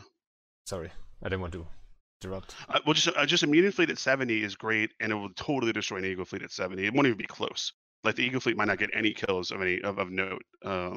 Whereas the Munin fleet will decimate them, and that's what makes them so strong in that medium-sized engagement. But they're not that great for the largest fleets. Yeah. What did I want to say? Damn it! No, I forgot why. I lost my train. We're talking about alpha strike. Oh, sorry. I love missiles. What's your favorite weapon system? Like I know everyone has one. Missiles and drones for me. I would say drones. I mean, they're not the best. You know, No, I don't like them because they're so easy. Neither are missiles. But I kind of like drones. I don't know why. Like maybe it's like because we were flying remote abdomies for so long with Corp and all that stuff, and it just gives so much room if you can have all your DPS from drones. All those high slots are free. You can do so much. It's way more creative. It's a little challenging, especially like Ishtars versus Munins. It's tough. I mean, you need to position those drones and all that stuff. There's a lot of things to it. So that's why I love Ishtars. I've always said that the Ishtar versus Ishtar fight is the hardest fight in EVE because you have to track so many different variables for your fleet and the enemy Ishtar fleet. And that's where I think like the real crucible of FCing is. Like if like the FCs who were winning those fights were the really good ones. Do you remember Starfleet Commander? He was in like old Triumvirate. I know. Not old Triumvirate, but he was a great Ishtar FC. I remember admiring him back in the day. And I'm sure you've seen this. You've seen some really good FCs take out Ishtar fleets and do terrible because Ishtars are the doctrine though with a lot of skill expression, and a bad FC in an Ishtar fleet will do much worse than a good FC in one. It's a huge difference. I would argue at times Ishtar Online, I think that was the time when we actually really developed a really strong FC team with like Bliss, Shines, me, and I don't know who else. Soraya was around, and we did really well with Ishtars because I mean think about it. Like normally in fleets, like let's say 2 Munin fleets are duking it out. There's 2 positions you have to keep in mind as anchor. But in Ishtar fleets, it's 4 positions. Yeah. It's 2 Ishtar fleets and the 2 drone blobs. Like where are the drones? Yeah. Are you in range? Are you not in range? And then it's you have to learn all that. You have to keep your drone tracking where they are versus the enemy fleet. Your tracking. I think tracking wasn't even an issue back then. Like they were so OP. You tracked everything. Fuck. Was so strange. But Sentry drone tracking was really good back then. I just wanted to say the reason why I think we were really good at it, we won like 1-to-1 engagements a lot of times. It was because all these roles that you would traditionally have like one guy do, like we split that all up easily. That was very normal for us already to have like everything split up. Someone's anchored, someone's calling targets, someone's maybe doing something else. I already like always try to like do like special stuff like bombing the drones or smart bomb battleship and stuff like this, right? Yeah. And it was like a team effort, and it was always that. I think that's very important in those fleets. I almost never call targets in my fleets. Like I give my target caller like a priority list, like this is what I want to do. And if I see a particular target I want to hit, either because I think it's valuable or it's just someone I don't like, hit this guy. But like, it's really good as an FC. It lets you focus on one particular task or a few particular tasks. And it gives experience to other people. Like, I think that's like, I'd actually like to ask you that question. Like, one thing in the last year I've been really focused on and concerned about to some degree is I don't want to like monopolize the FC space or take up too much oxygen. Like I mean, I told you, like I have a lot of confidence in myself. I feel like I could just go out here and I'll win this fight if it's at all winnable. That's how I feel, right? But if I just did that every time, I'm not helping the alliance, right? I'm not helping develop other FCs. Um, um, I'm not helping people get better. What do you do? Like, you know, like when I think of initiative, I think about you. You have a great like small group of FCs, but how do you develop more of them? Or is that something you're concerned about? I maybe, and I think it's totally valid. If you just don't care, then that's fine. But like, what's your take on that?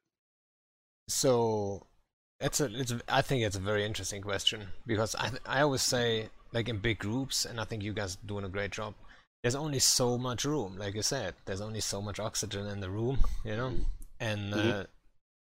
usually in those big fight, like there's a big timer, then the big FCs. Like in our case, with like 4 strat FCs, Hmm. one of us is gonna take that.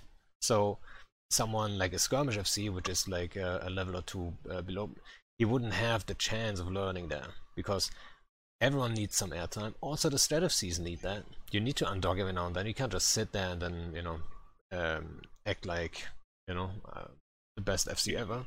And I think Your skills will diminish if they do. Like exactly, if you exactly. don't So practice them at all. Yeah. yeah, everyone needs to get out and do that. But how do you get more people? Like, how do you create all this opportunity for all these FCs? And we have a lot of people who want to FC, um, but there's only so much room. So I think what you guys are doing great there is with like special interest groups, right? 6, and then you Yeah. can split it up. Suddenly there is like twice as much. Right? For example, Reavers or Space Violence, they're suddenly doing Hmm. something else somewhere else, and then they can create their own opportunities to FC and stuff like this. But yeah, I think that's the struggle in most groups. And you will not see many big groups where you have like 10, 15 main FCs. That's just not possible. How's that gonna work? Right? How Who's would you gonna get take enough the like enough practice for all of them to be good? Because you know, for every big fight, there's 10 where you're just shooting a structure, you're flying around, you're not doing much, you know, and those don't help you. yeah, like how do you do that? Yeah, Yeah. stay out of it. Let him make mistakes. Hmm. Don't be too hard on him, you know? I mean we have That's some like FCs coming that's up. a tough one to have. Yeah. And you know But I have like when I'm backseating or whatever, or I'm like right. Sometimes I have a hard time not flying their fleet for them, like because I'll see something yeah, that they're it's a doing wrong, struggle. and I'm like, and you know, I want to say just do this, but if you just tell them, so what I say is like I'll come and I'll say like, hey, I think you should move it here, and this is why, and then I just kind of leave, like you know, um, and let them think about the reason. Like if you give them the reason why rather than just telling them what to do, and then they're starting to understand the thinking behind, you know, why that's an important thing, or at least why I think it's important. Yeah, I totally. I have a hard time joining someone else's fleet to just be a fleet Yeah, member. Like I need to it's really do tough as an something. FC to yes, yeah. Yeah, I said that a few times. I think I'm not sure if I said it on podcast, but like I talked about that before, and it's like you're so used to being engaged in that mindset. As soon as you undock, you're so used to being like dual boxing, triple boxing, and then making the Mhm. decisions. Their brain is constantly asking like, what next, and next, and next. But you can't, right? Someone else is doing it. And I'm not Yeah, talking about. So there's a difference though when there is like in my case Dark Shines or Bliss if they have seen the fleet. Like I have a certain role, so it's different. You know, I'm talking about the like complete F1 drone thing. right. Like, it's very hard, yeah. What I do is I try to focus on um sorry if you hear my dog whining, he's just a giant baby. It's, Um it's not too bad.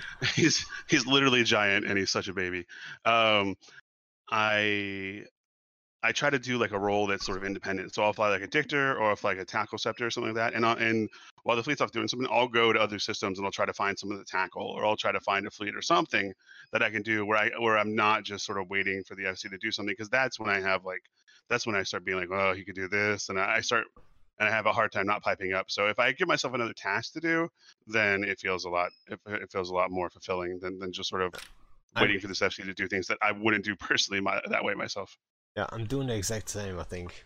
And you know what?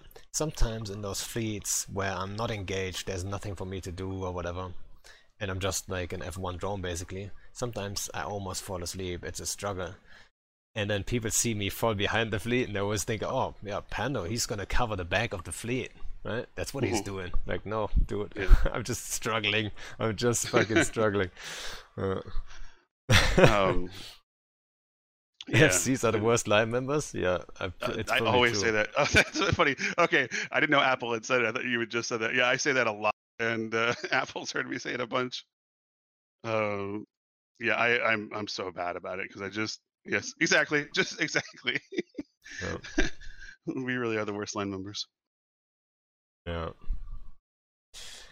But it might, some FCs might take that, like if someone like new is coming in or whatever, and then you join, and then you're struggling and you fall behind and you jump the gate, and he might just take that the wrong way. He might just think, oh, Asher, he's basically maybe not sabotaging the fleet, but he clearly communicates he doesn't give a shit about my fleet. Doesn't care about it. Yeah, exactly. So that might be a bad thing. I haven't seen stuff like this, but I could imagine. What we were talking about this before we went on air about how FC is not just entirely a skill thing. It's not entirely how good are you at flying your fleet through space and calling targets and all this stuff. That there's a social aspect to it that is, in my opinion, extremely important. Hype and stuff. Yeah. What do you think? First off, do you think that you are particularly good at that, or how, as an FC, did you get there strictly because you have like innovative plans, fun fleets, or do you think that you also have like sort of personality that people want to gum on, or because I think there's a whole spectrum of people on this. That's interesting, and I think I'm good at getting people hyped when we need it. And I mean, we have a long tradition and in it in general. Like, we don't bullshit our guys. For example, yeah, you guys don't call even if hostiles call a CTA, it's a beta. It gets like beta is like the third most important orb. Like there's beta, alpha, and then CTA. Even if hostiles high ping and stuff, like if the importance of the orb is beta worthy but not more, then it's a beta. Like, we're not gonna go and upgrade it just to get the numbers. Like, you can maybe do that once a year, just morale can be an objective too. So suddenly, like, if you have to have that win, you might just hype it once, but that's super rare. So I think if you have a long tradition of not bullshitting, then you have a way more power of boosting those numbers up when it's needed. When it is important. For example, Rage. I call it the mother of all CTAs. We call it CTA once a year. So people were like, what the fuck? That's gonna be the op. So we had 550 people. Wow, just from that's it. Huge for you guys. Well, that's huge. That's crazy. But they all knew that must be some serious shit. So, I think we've got Apple Pear commenting in the chat, and like him and I are totally different styles, and he points it out like during my fleet, I'm always trying to keep the guys entertained, talk about interesting stuff, and there are people who really like that, but there are other people who probably find me a bit much, a bit talkative. That's not what they're looking for. Apple Pear's super chill. He's just like this is what we're gonna do. I'm not gonna say anything until it needed to be said, and you guys want to watch Netflix or read or whatever while we shoot the structure. He's like, go ahead. Like, it's totally different, but I think that's great. Like that there are people who want that because they need to talk to their kid, while they're playing Eve, and they can't focus 100% or whatever reason, or they just don't like to hear me talking about whatever, right? Like, those are totally different things, but they're super super good to have FCs who can fill all those voids. Yeah, and I think that's the same. I think we got lucky too in our FC team. There's like different types. Like, Shines is more of the cap guy. I couldn't care less about caps and supers and titans. And I'm more like the fun oriented dude, like, who takes out roams. And I think one of the major advantages is also taking out doctrines that are fun, special, different. You know. I love stuff. You will rarely see me stuff. take out Munins. Like, flown them like a couple times to defend some stuff because they're just the best at it, and you have to quick form and stuff. But in general, that doesn't excite me one bit. So I will always try to like take all the doctrine that people get excited about. Be it, you like the high of innovation and unique or new the fun part, right? Yeah. I mean, make a plan work. That's the fun part, in my eyes at least. And then people get hyped for, like, for example, when Kikis got in the game, we hyped the Kikis for like Stuka fleets, right? Bring those with us. Or at first it was Vetmax. Utter shit, that ship for fleets. What are you gonna do with Vetmax? But people wanted to fly them, so I made it work. Put a Vetmax fit into the Stukas, gimped it a little bit. It wasn't a great fit, but people got like some enjoyment out of it. It looked cool, so guess what? We're gonna do it anyway, right? Shield Vetmax. I mean, I'm telling you. So, sometimes you just have to grab some other stuff than the standards, and then people get hyped. What do you think about the Trigavian hack? And I hate how they make a lot of these names hard to say, like the Itzsker or whatever. Anyway, that's easy. That one. I think the Draugr is way harder to. Really, I think that's a little easier, but they're both hard. Yeah. Yeah, I haven't used it, but in general, it looks alright. Really, on paper, it just doesn't seem great. Like, I mean, if you want to kill a capital, like the spool time just seems really high for a hack. You're probably better off with Dracovex, I guess. Right. In general, right. But... Yeah, because like the skirmishing nature of hacks means you generally don't want to be in web range of things, and with the range it has, you're going to put yourself in rapier and Hugin range no matter what, right? And at that point, it doesn't matter if you have an ADC. At that point, if you're webbed, you're dead, So in a hack. So I just don't get the intention of the ship. Like, what's the point of being fast on grid if you have to go in long web range? If you're going to get a Loki put 3 webs on you, it doesn't matter how fast you are. You are now a battleship. Yeah, I know what you mean. They can stay on grids for a longer time than, for example, Dracovex.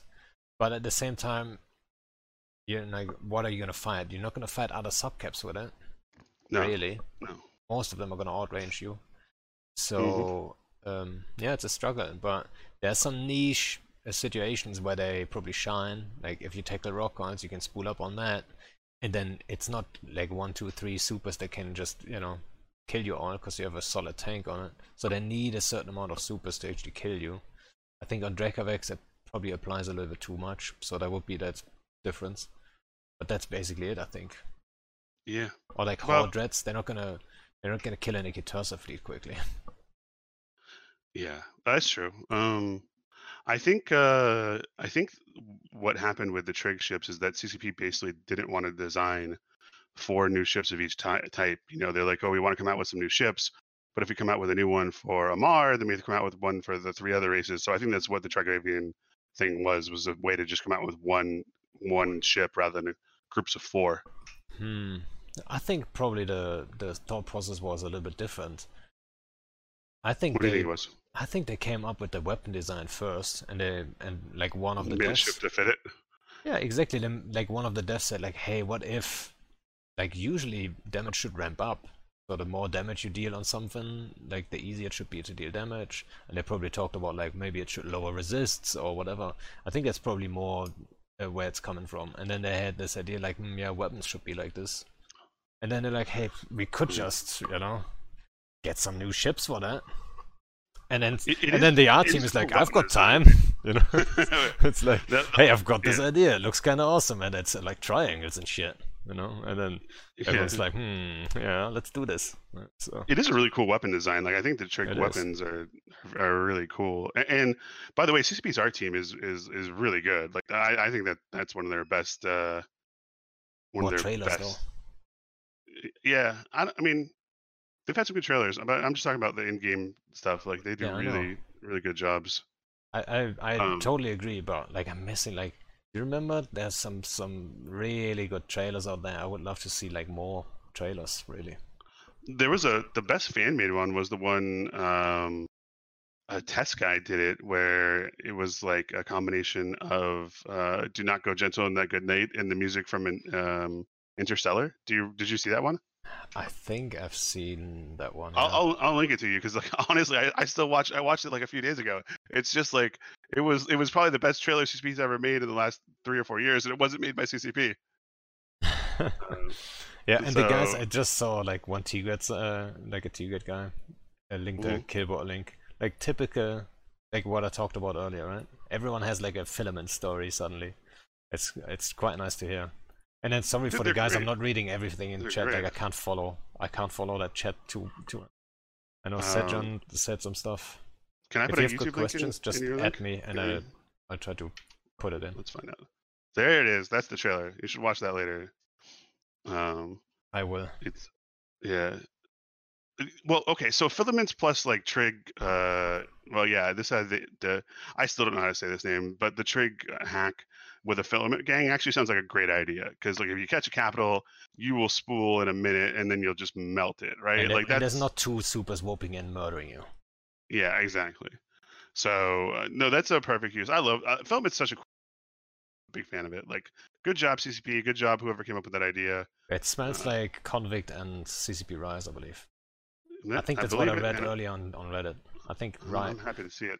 I didn't even Rise say he was surprised he could bring that into the game or something. Hmm. I think I listened to there's a podcast. It's called Smaller Than 10. It's for like small gangs and stuff like this. Uh-huh. And he was on there, and I think I'm not 100%, but I think he was talking about, oh yeah, there's gonna be a love letter to small scalers, which Hmm. is probably the that's I mean, let's hope it's not, That's because probably, then yeah. that means there's more coming. But I think that's the filaments, obviously. And then he was also talking like I was surprised I was able to, I was allowed Fantastic to job put by this him. into He's the got his game. head screwed on right. Like I really, he does Yeah, good work. So I mean, not every change he did was great. Same. that's gonna be true for everyone, right? Like there's like you've whelped some fleets, right? You're not gonna win every fight. You're not gonna make every great change, but you got to look at the overall body work and say that it looks good. Hey, you wanted to talk about special events, right? It seems like the filaments and all that stuff's a good point to bring up. And like the Yeah, blackout and the loot drop. What did you think of the blackout? I think the way it was done, it hurt the game. That's what I think. Me too. Yeah. I 100% agree that full local intel is not the way to go, and I think there should be a slight delay, and all bots would be completely fucked by it. Like if you have 20 seconds, 30 seconds delay, bots are already doomed. Yeah. If you know there's I'm a with you. bot, when you've got that delay, you can catch any bot. Yeah. So I was hoping, like, they did this experiment, they hurt the game with it to a degree. That's what I think. And I hope they're not throwing this away without iterating on it. That you can't just go back. And then now we have the worst of both worlds. Right? So they filtered out a lot of people Yeah. that they were care bearing with implementing the blackout, and then they filtered out a lot of small scalers and roamers and PvP guys that are now so disappointed that it's rolled back, even though they said it's going to be temporary. But Right. That's done. They lost too many subs for them to ever go back to that. And it's because of the way they did it. Like, they wanted to do it. I don't know. I don't. Sometimes like you listen to a small group with a loud voice, and there were a lot of people who were really on board with the blackout idea and saying it would solve a lot of problems, and it did. It solved problems for that small group, but it didn't consider the game as a whole in any way. yes, so like I would agree though that it would be better to have full blackout than full local. Long term, You think? No, I yes, don't think so. I I think would say delayed so. local is the way to go, but I don't. There's Yes, too much like yes, but like. Hmm, I would rather go with no local than full local. really? Yeah, I think the black. I mean, I think that the information it gives you is good to have, just maybe not instantly. Like when you're in a fight, like in a system, you want to know that there's 1,200 people in system. Like that's cool yeah. to know. Like it That's makes it actually more my epic. first suggestion that I did was exactly that. That there's a local counter at all Mhm. times, but you don't know who it is. That would also give small groups that are care bearing in their little pocket an advantage. If there's only 10 guys, or let's say 5 guys in that system doing their little business, they know who's there. And then there's the thing is gone up to 6. They can just ask their guys, hey, did you just log in? Oh, there's someone unknown here. So, you know, that would give it a little bit of an advantage. Maybe people would go out of the blob then a little bit. Yeah. I don't think that Blackout will ever come back because, I mean, you saw the concurrent logons. They just dropped so much. And, like, you have to be, in my mind, you have to be crazy to think that that didn't mean that people weren't unsubbing because, and so I'm sure CCP ate that in the pocketbook. And you know, I don't think that they have the wherewithal to take on that many losses, even if it's better for the long term of the game. And I think the problem was that it was too debatable that it was better for the long term of the game. And all those guys who had been, you know, yammering about how great it would be for the game, you know, they were talking about how great it was. But then all of a sudden you had the sort of the silent majority come in and say, hey, I hate this. This is terrible. This is not the game I want to play. And then the echo chamber was broken, and then it was a lot harder for probably the people who would push for the blackout to defend it. Is my guess is what happened. Well, I said it right away. Like this, the second it came in, I said like it's great. Like I said to the time zone taking, they admitted there's a problem there. Right? So that's a positive. And then if it's temporary, I hope they're gonna go back to a different version that's not full loca. 30 seconds to 5 minute delay would be great. Somewhere in there, something around that number, I think. Make it security status based. You know. Mm-hmm. Yeah. I mean, what's that for anyway? Same for the amount of anomalies. It should be based on like if you kill a lot of NPCs in a system, the security level should go up. Right? Yeah. That's like. Honestly, if they'd done like a constellation-wide local, like instead of the full blackout, I think that probably we'd still have that today. I think that wouldn't have been nearly as much. I'm not a fan. Cloaky camping would be strong. Like we would have Marshy in every constellation in the game. Just saying. Yeah. And I like Marshy. He's a good guy. I actually met him in London. Mm-hmm. But that wouldn't be. And then also people hating on cloaky camping, but that's a symptom. You have to cloaky camp in order to hit, you know, people. To catch stuff.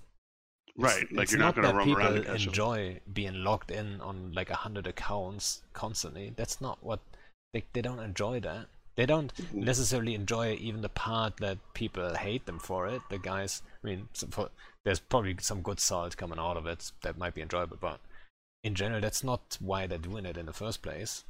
They're doing it because they can't catch you otherwise. So it's a symptom, not the issue itself. Yeah, Marshy was in London. Yeah. So we were talking about Blackout. Yeah. They admit a problem is there, so it's. You put 100% loot drop on the notes, but like I don't think that was a fun event. That week, and it didn't affect me, and I don't know what was it even, I don't know, it seemed cool. Yeah, it was one of those things like for a week or two you can do that. I mean, long term that's not the way to go probably, but so I thought it was fun. And the Z-kill, like the Z-kill things were funny, where people were, you know, loading up their ships with like, you know, trillions of stuff just to make the biggest kill mail. That's so sad. I enjoyed that. Do you even look at Killboard still? For intel, but no, I don't. Or for like a battle report, just to see how you did in a fleet. But other than that, I don't take all my clothes off, turn the jazz music on, and look at it like some people I know do. So let me check your Killboard. I'm gonna check. All right, I'm looking at mine. What do you think? Like, yeah, what do you think? I think is your all-time. I know I'm the number 1 in Goonwafa, my corp. Your all-time rank is only 294. Oh, is that bad? Do I need to step it up? Yeah, you need to step it up. You should have been there with the loot drops and stuff, you know. Yeah, disgusting. I'm not sure if that actually goes into that, but yeah, just I'm for fun. third. I'm third all time in Goon Swarm Federation, so in number of kills. So, I'm pretty close to second if I get out there and. Yeah, I wonder who's actually on Killboards. That's probably all gankers and stuff, right? For ISK wise, yeah. If it's ISK, then, points and stuff. Yeah.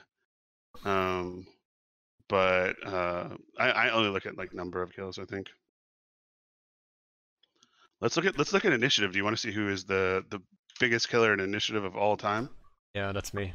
I know that. Is it I'm really? also the biggest Look at loser, you. so take whatever you want. Easy come, easy go, right? Yeah. Wait, is it? It's initiative dot. Is that what it is, or is it the The initiative? initiative dot. The initiative dot. I can't believe Okay. we're actually looking at kill bots. Yeah, this So is the most FC jerk off stuff going on right now. Oh my god. Top all time. All right, let's see. All time top. Look at you. Look at you, Panda. Bliss second. Riza third. I'm not sure if you should be proud of it, to be honest. It's a little bit. Yeah. Like, It's a little bit this much. is the Hall of Shame more than anything else. Yeah. You know, Shines is only number 8. You ever message him? He has and to step it up too. hey, come on, dude. Come on. Eat. Yeah. Hupo yeah. or Hupo or whatever is ahead of you. He's one of those guys. Like Hupo is a cult member of mine, and he's one of those guys that was always around. He's inactive now, but like continuous. Like he was playing before I even joined the corp or in it or whatever, and he's like one of the best line members you can have. Like I'm not even kidding. Like yeah, he's just solid, you know. He does everything right, almost everything. I mean, everyone makes mistakes, but he's one of the best guys. He's a super chill dude. Hangs out, super like, you know. Shout out to Hupo. He's inactive since I don't know, maybe half a year or so. Longer actually, maybe a year. This guy Sejin, it seems mad at me that we deleted our ESI from Zkill. Like Sejin is a good guy too. I met him in London too. I mean, I don't, because it's like free intel. Like, you know, like there are people who build bots just to like read that stuff. Sejin is one of Kenda's guys actually. Oh yeah. Yeah. But yeah, it's. I wish Zkill would come with that delay. I think that'd be nice. But even though sometimes you get a kill. Oh, we killed a Chinese Rorqual a while ago. And it just never showed up on Zkill. It was really annoying, you know. Just you know what? I had the same thing. I fought a VVV. Was it VVV? Mm-hmm. Yeah, I fought them. We killed like I don't know how many domies we killed, but they never showed up on the kill bar. We only killed like 3 domies on that kill bar, which was kind of weird. Was that the fight in Branch the other day? No, that was in Kovaledge. Okay.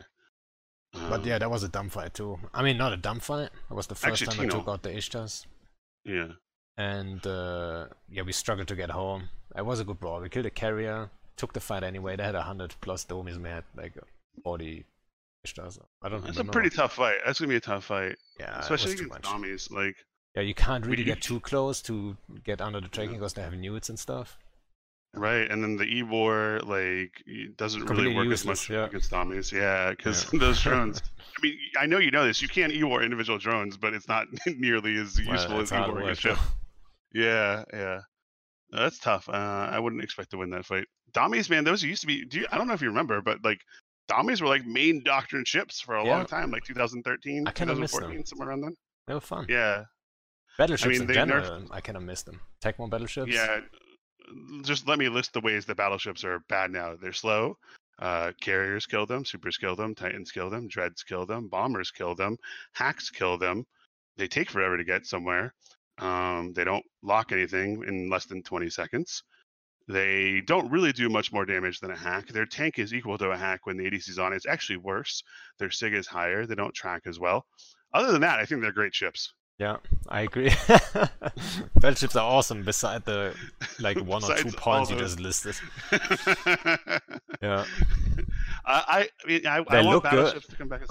They look. Everyone wants to fly a battleship. Yeah, megas are quite sexy actually. Oh, so. Megas. Ooh, that is sexy. Yeah, it's a great.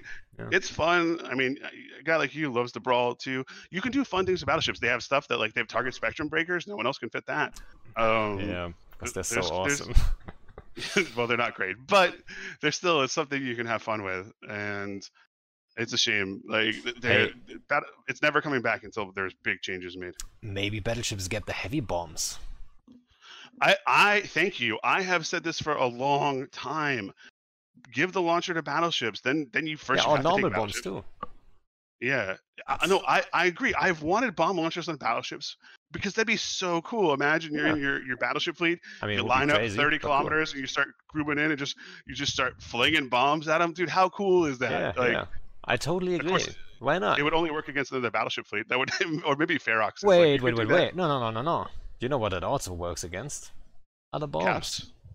Like, if you get bombed, so Mhm. let's say, like, I'm thinking about this that way. So you have your battleships. Bomb the bombs. Yeah, you have your battleships, and you're Mhm. all anchored up, and you just regroup, and they're all orbiting you at 500. So basically, Mhm. if you call everyone to bomb, guess what? All the bombs are gone all directions, 30 km, correct? Yeah. So the second you know they're bombing you, there's always that one Yeah. guy that declocks early. You can just say, Right. everyone bomb, and then if you're Yeah. faster than them, you're just gonna kill their bombers before their bombs actually reach you. And then it's fun, you know what I mean? There's like a ton of explosions around you and stuff. It's like, come on, do it. Do it, I think you guys. would like.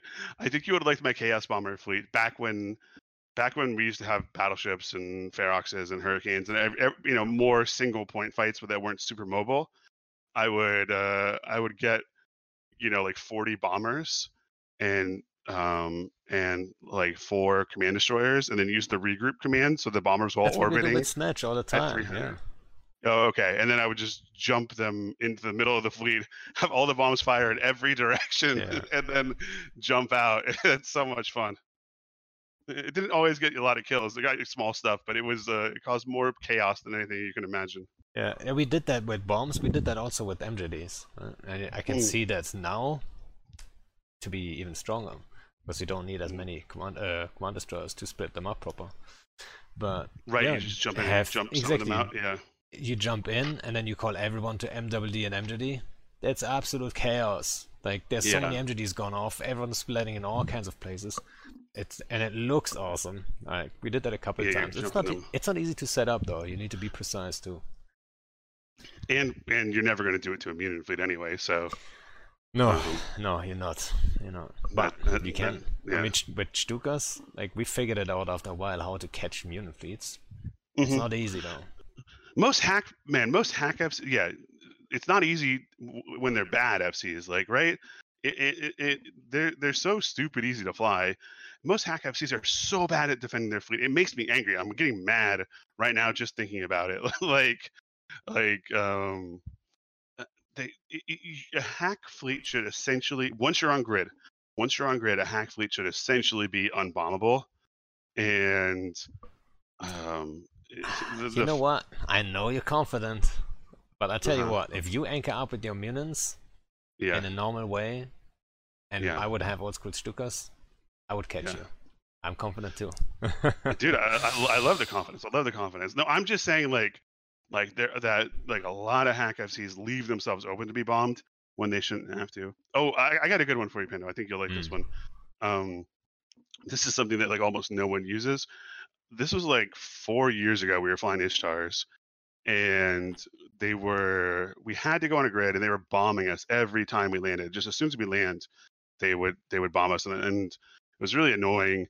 And so what I did was I had a Dictor aligned just slightly ahead of us, so it landed like one tick before the fleet, and then bubble up as soon as he lands. That's what you normally do, right? Yeah. This is not what I did. I was about to say that's a standard thing. Huh? I had him bubble with that surgical warp disrupt probe. Also, they got dragged in way closer and they bombed each other then? Did they hit They didn't bomb each other. They were just in the middle of our fleet. So I tried to use that too. Yeah. We threw up a regular bubble, and so now there were 40 bombers in the middle of our fleet. And they're too close to bomb. Yeah, and they all did bomb, and they just flew it in different directions, and we killed every single one of them. That was so satisfying. I can't tell you how satisfying that was. You know what? Like I tried to use the surgical bubble for similar stuff. It never worked though. Like I never got it done, But I did catch. Remember when I'm in space? I'm pretty sure you remember that guy. Oh yeah. From Pizza. Like he's a notorious like multi-boxer. And back in the day, it was allowed to have three at one point. Yeah. Three so he would squads. bomb all the time, and then usually if you know he's on grid though, So there's a bookmark or ping spot, and then I just warp the dicta at like 30, because he's gonna warp at 32. And then you just warp the and the bombs then on 30 on the dicta, you know. Yeah. And then you just land on grid, and the second he decloaks, you just bomb, and then bubble up, and he's in the middle of a bubble, getting bombed to shit. Feeling. Oh, it feels so good. And then especially when the main fleet, so we had 2 fleets on grid. The main fleet is sitting there, we on comms, and then this special group. I forgot what ships we were flying at the time, but there was a special group that was very bombable. And then they get caught, and everyone's cheering on comms because we catch the dude finally, you know. That was fun. That was really good. Do you remember back in the day when you could multi-box and you had one AM in space, and he had one, and AMZ was a different guy, I think, in the same group. Yeah, I think so. They were both running like 1 or 2 squads of bombers, and then you had a guy from, it was either NC or PL. Was his name like Carbon Fury, something like that, right? Anyway, they had one, and then we had Kunmi doing it, like, because you were multi-boxing too with bombers. Yeah, do you remember Odell? Like there was Odell. That's Kunmi. Yeah, he's a good one. All right. So there were like, there could be a battle that you had. There were like 7 or 8 squads of bombers, like just for like 4 people. Yeah. It was intense, and it was every fight like that. There was that they forced the, they forced that change to the input broadcasting, just because it became, every fight was defined by these 4 people showing up to bomb you. Yeah, it was crazy that one guy would have so much power over like a fight. It was too much. So like, I'm glad it's gone. Bombing in general, like, it takes so much prep, and you never know. It's like such a big difference. Not only it's in like doing it, so warping people around and bombing at the same time, it's way easier, obviously. But then also the social part we talked about earlier too, like forming people, actual people. If you have 40 actual people showing up to bombers, and you can't really guarantee success in bomber fleets ever, in normal bomber fleets. There might be bubbles everywhere. You might never actually bomb. And that's a way of a difference if you if you're just multi-boxing your own thing. You only are responsible for yourself, and you just bomb yourself. Much easier. You don't have to worry about disappointing people or all that stuff. You can just do it. That's even bigger difference, I think.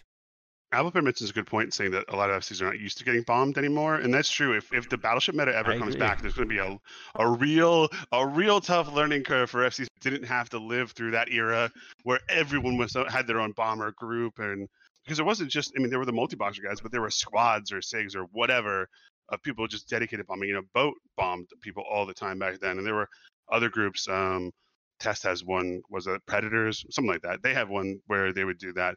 And man, it was the being an FC was like 30% just not being bombed. 30% not being bombed was just part of your job as an FC. Yeah. Right. And if the battleship meta ever comes back, or just like a non-mobile meta, like with Feroxes or whatever, it'll be a rough awakening for some newer FCs when they have to figure that out. Yeah.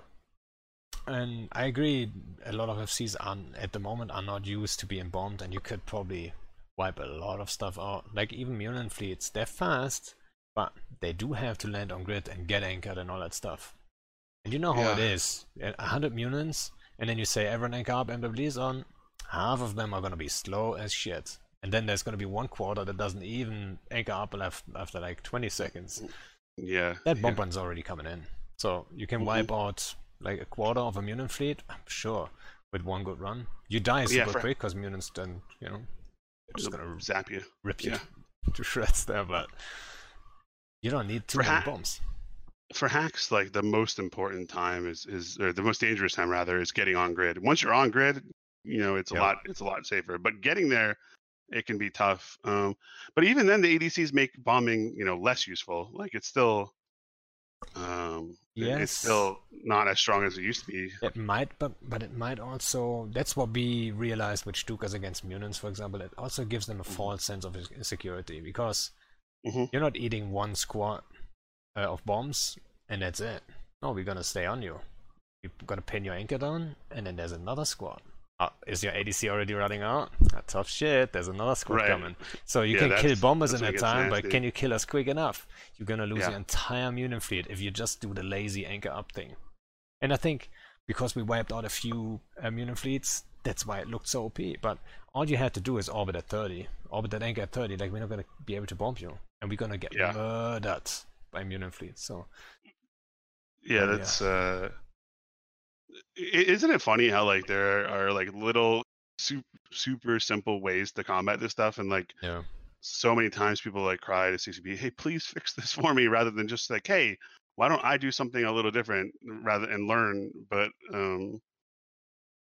they don't. You know, they just don't do it. Yeah, I mean, some FCs are better at adjusting than others. Right? Some FCs instantly adjusted, like Elo instantly adjusted, or what's the other one? There's a Chinese FC,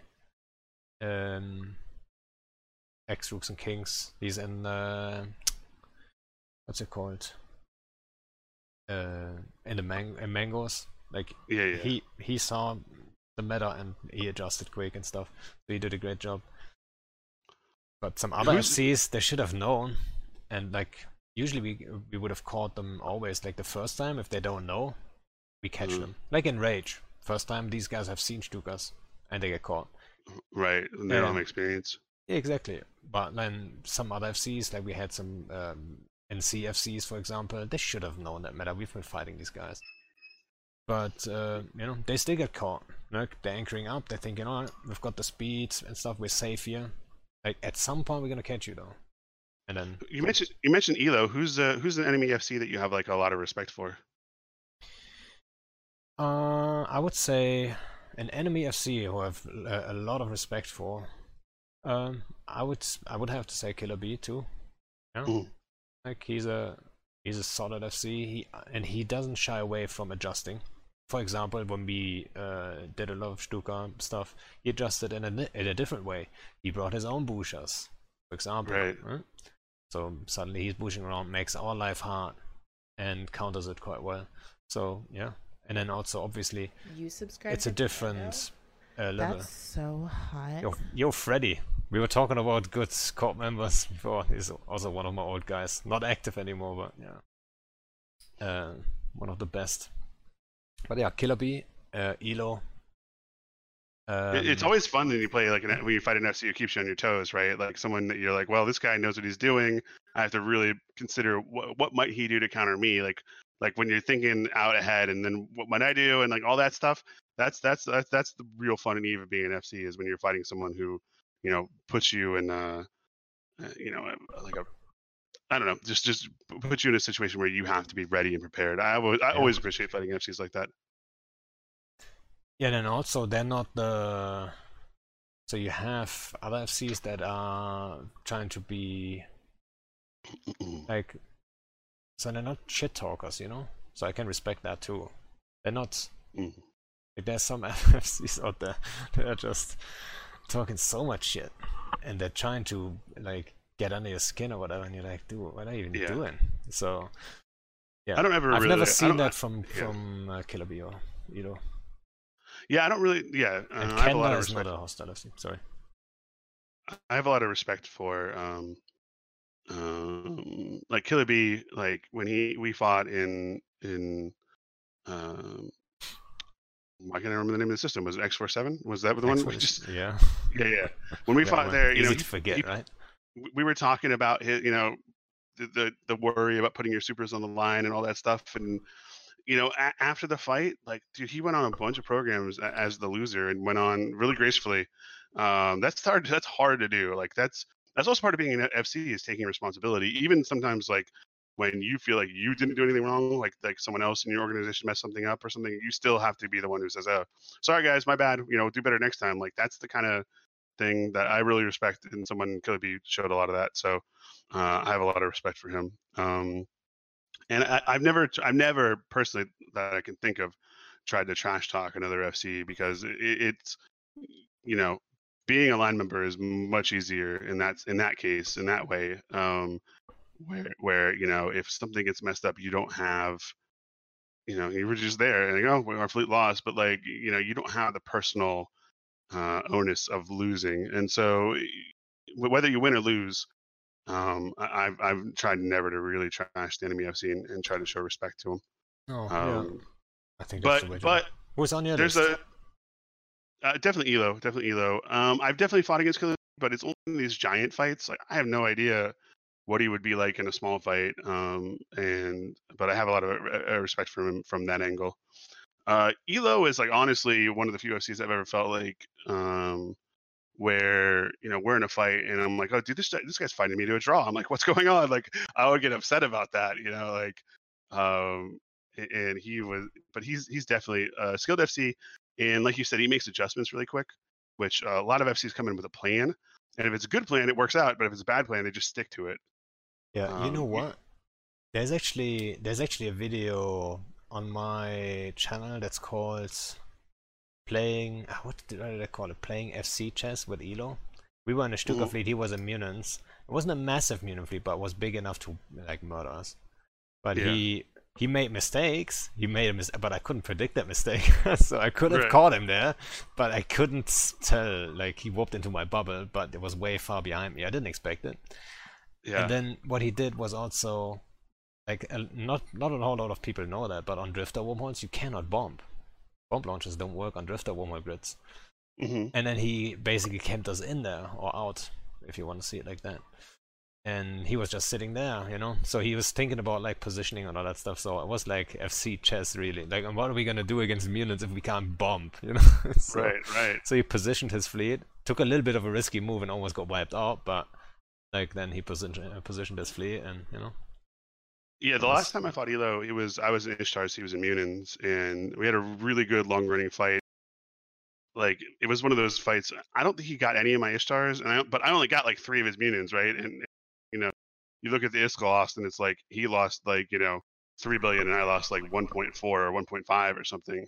And it was a really good fight. So it's a shame that like I think he's taking a break from the game, but it sounded like from what he posted that he needed a break. So yeah, I think FCs contend towards obsessiveness, and from some of the stuff we've talked about, like getting mad multiple days after fights that we lost, like still being mad, that shows there, and it's hard to be like the kind of to balance that with sort of being healthy and I mean mentally healthy. I don't mean I mean just being if FC comes to the point where you're not having fun, where you're just doing it strictly because I have to do it or it's expected of me, then it's gonna quickly become feel really bad. Yeah, I agree, and I would argue you probably would agree with that every FC, like if you're main FC in a big group, at some point you don't feel like undocking, you don't feel like doing this fleet,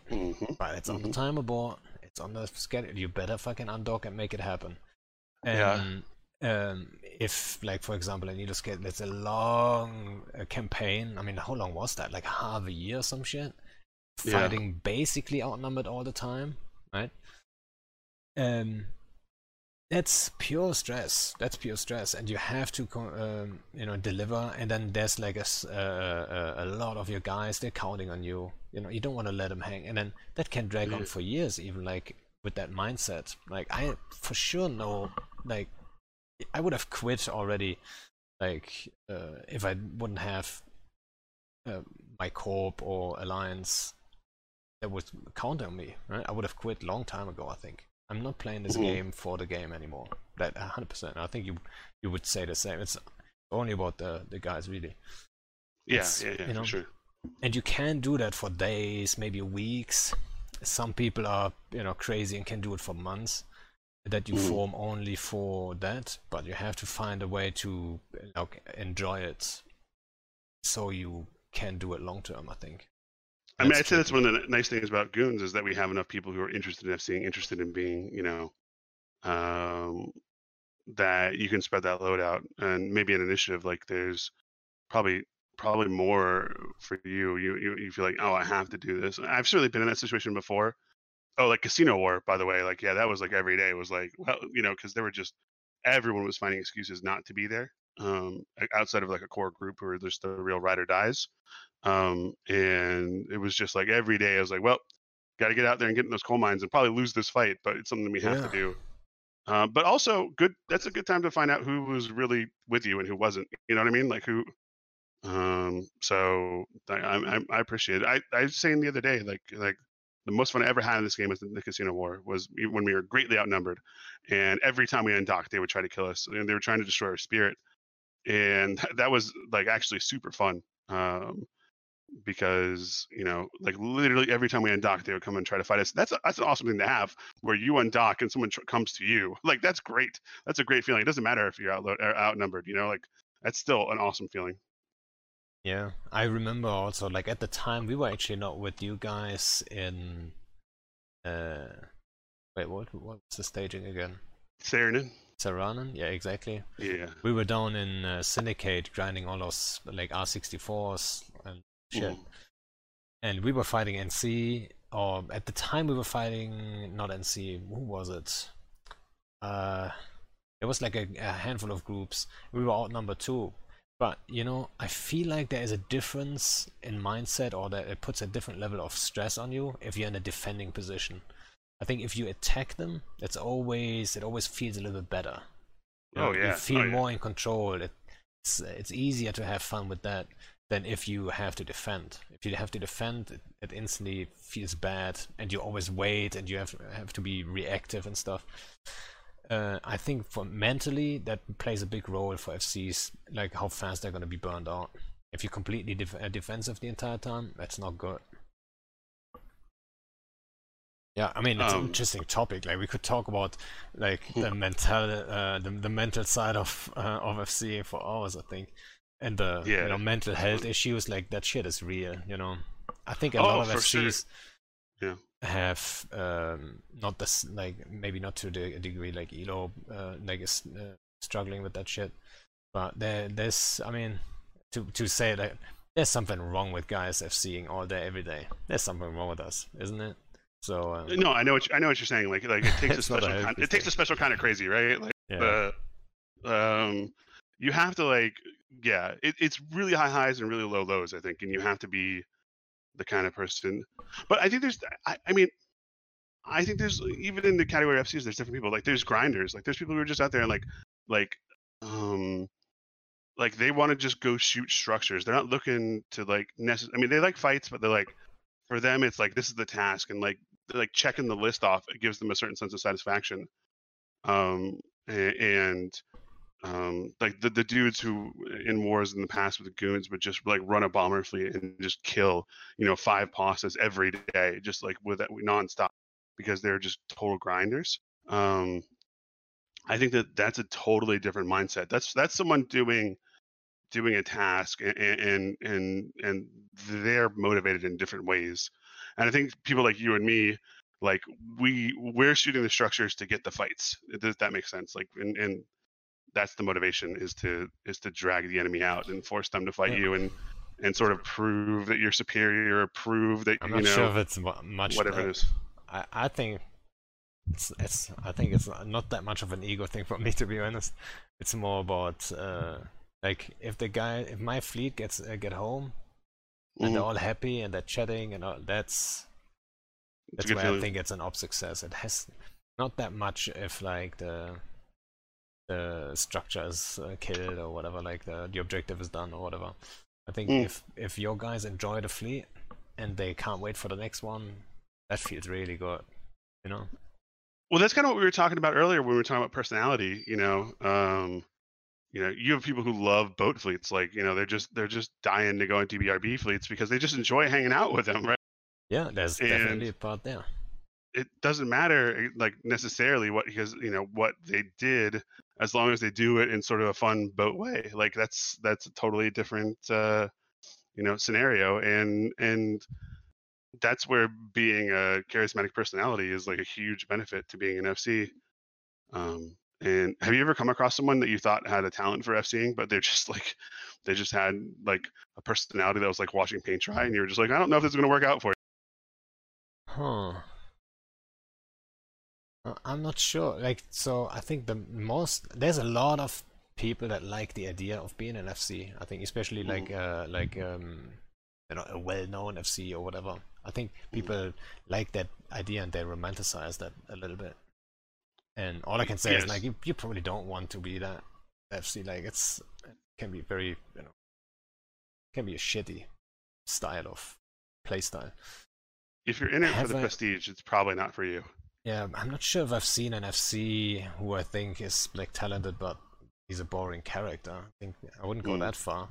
But there are definitely FCs that I saw profit from just being an entertaining character. Right. So you've never seen the opposite. I've seen the opposite once or twice, where they just, I felt like they had talent or promise. I have to take that back. I think I've seen, yeah. I don't want to say the name. So. No. I'm not looking to call anyone out. But yes, I actually, now that I'm thinking about it, yes, I definitely can think about one or two people that actually, yeah. They're very knowledgeable, good, but you know, I don't think they would FC for long. Yeah. How did you get into FCing? Like, what brought you into it in the first place? I think it's probably similar to you, like listening to you talk about solo and stuff. I took out the smallest of fleets solo, right? And then someone, Freddy Carbon, who subbed earlier, thanks by the way, he's one of my old school guys. He is one of the guys like, hey, like you roam, I roam, let's roam together. Boom, there's a 2-man fleet. And then you have success, people see it on the killboard, they're like, hey, like, can I join?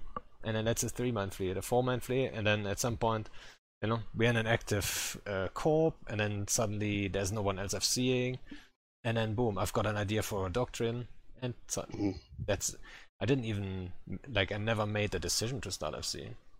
How was it for you, though? Similar? Or? It wasn't quite the same, but it was just that it was like we needed a home defense, and there was no one stepping up to do it. Like people wanted to do home defense, but this was when like it was easier. Like you know, people used to roam through your space like much more frequently, and there would be small gangs and small fleets, and like that was a lot more common. So we had people who wanted to do it, but there was just like no one who was really stepping up to lead it. So I just sort of ended up falling into it that way because I saw a need and I met it. And I think that a lot of FCs either sort of get what you were doing, where it just sort of grows organically, or they see a need. And I've talked to a lot of FCs, and they almost never say yes. They almost never say I wanted to be a great FC. Like I've had people say that to me, but they haven't ever ended up being great FCs. But the ones who I consider great or good, or you know, in that realm, almost never say, "Oh, I heard about FCing and it sounded really cool, and I wanted to be famous, or I wanted to be a great one, or I wanted to be popular." Any of that stuff. Yeah. Maybe the good ones just don't admit it. Maybe that's secretly what they wanted, but at least they're smart enough not to admit it. And all the ones who were dumb enough to admit it, they've never really amounted to much. So, you know, I think there's always that. I mean, that's very common. I've seen like I'm talking to a lot of FCs now. Like this is like obviously podcast number 13. So, and it's very common that they say like out of necessity, like nobody else would do it, so I had to do it. But then also they have to have the personality to think like, oh yeah, it's nice to be needed, to feel like there's like value in that kind of stuff, and then you know it goes like further and further and further, and then you end up seeing like 100-man fleets. Yeah, I mean, I very much want to win, and I think that part of why I do well, and I don't take it well when I lose. You're so competitive. Like, oh yeah. Oh, you don't even know, man. Like, but all of the, all. I mean, I think,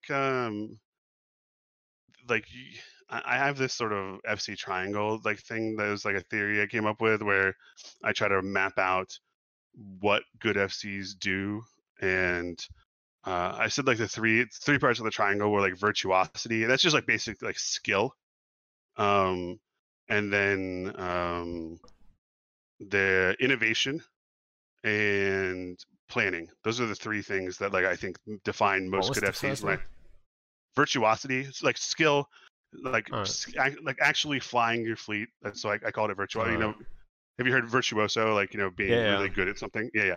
So virtuosity, planning, and innovation. And so, like, someone like you, I would put sort of on the triangle on the innovation and virtuosity side. Like, that's where I think, like, I would say more the planning side. Yeah. Okay. So, but you definitely innovation planning then, like, puts you on that part of the triangle. Whereas, so like someone like Elo Knight, I would put in virtuosity. He's just like a gifted FC. Someone like Pro God Legend, I'd put almost entirely on innovation. He's innovation. Huh. Yeah, he loves to do new things, and it doesn't matter. I'm not saying that they're good or bad. I'm just saying he's interested in innovation. I mean, he came up with Goku Fleet, right? That's that's something that was invented by him, or at least popularized by him. And then someone like Vili, I'd put in planning. Like, Vili is obsessively planning his fleets out, and he does a lot better when he has more time to think of stuff. But I think with all FCs, you can move them around sort of in that triangle and sort of plot where they fit, where they're interested. Yeah, I agree. And so you have to figure out, like, when people start FCing, they have to figure out, like, what of those 3 tenets, like, are they most interested in? And then that's also how you beat them. Like, I think that the creativeness, like, beats the planning usually. And I think the virtuosity beats the creativeness. He doesn't have time to plan. Exactly. And I think the virtuosity beats the creativeness. I think the planning usually beats the virtuosity. So it's sort of like a rock, paper, scissors thing, and you have to figure out, like, what the enemy FC does. I think about this stuff a lot if it's not clear. You have to think about, like, what the enemy FC does, like, what is he best at, and then how do I use that information to beat him. And I think that it usually works out. Like, people they're not in these neat little categories. They're always a little bit of all 3, but it's like, where do they fit out on that sort of triangle that I have? I think I agree. Yeah. So, but yeah, I'm on the planning side for sure. Like, I don't like to be surprised too much or stuff. But nice of you to say I'm in the virtuoso. So, I mean, in Stuka fleets, I would say I would like super skilled, but in normal fleets, I'm not that great of an FC really. I think most of my guys know that. I mean, probably mediocre, I would say. But I know. I definitely know you like innovation. That's for sure. Like, that's something that that's something that makes your clock tick, and it's a reason you keep playing the game, and it's also a reason 100%. Why I'm excited that they're hopefully going to do more and more iteration, because the more things they change, the more options you have to innovate, and especially when systems change that, like, you don't know interact. That's where someone who plans but is also innovative can really come out and come up with something new or exciting and really surprise someone and make a name for themselves. So I'm excited to hopefully they keep iterating with this. I don't remember the name of the team, but the team that's doing changes every 2 weeks. I hope that's something that we keep seeing more and more of.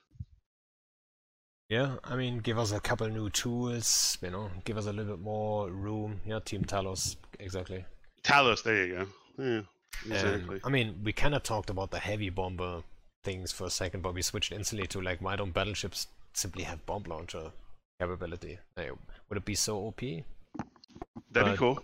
Yeah, that would be cool. We talked about that, but like, what about the heavy bomber thing they were teasing about, which I feel like is almost like it's very far away. People think it's around the corner. It's not around the corner. It's gonna take a long time.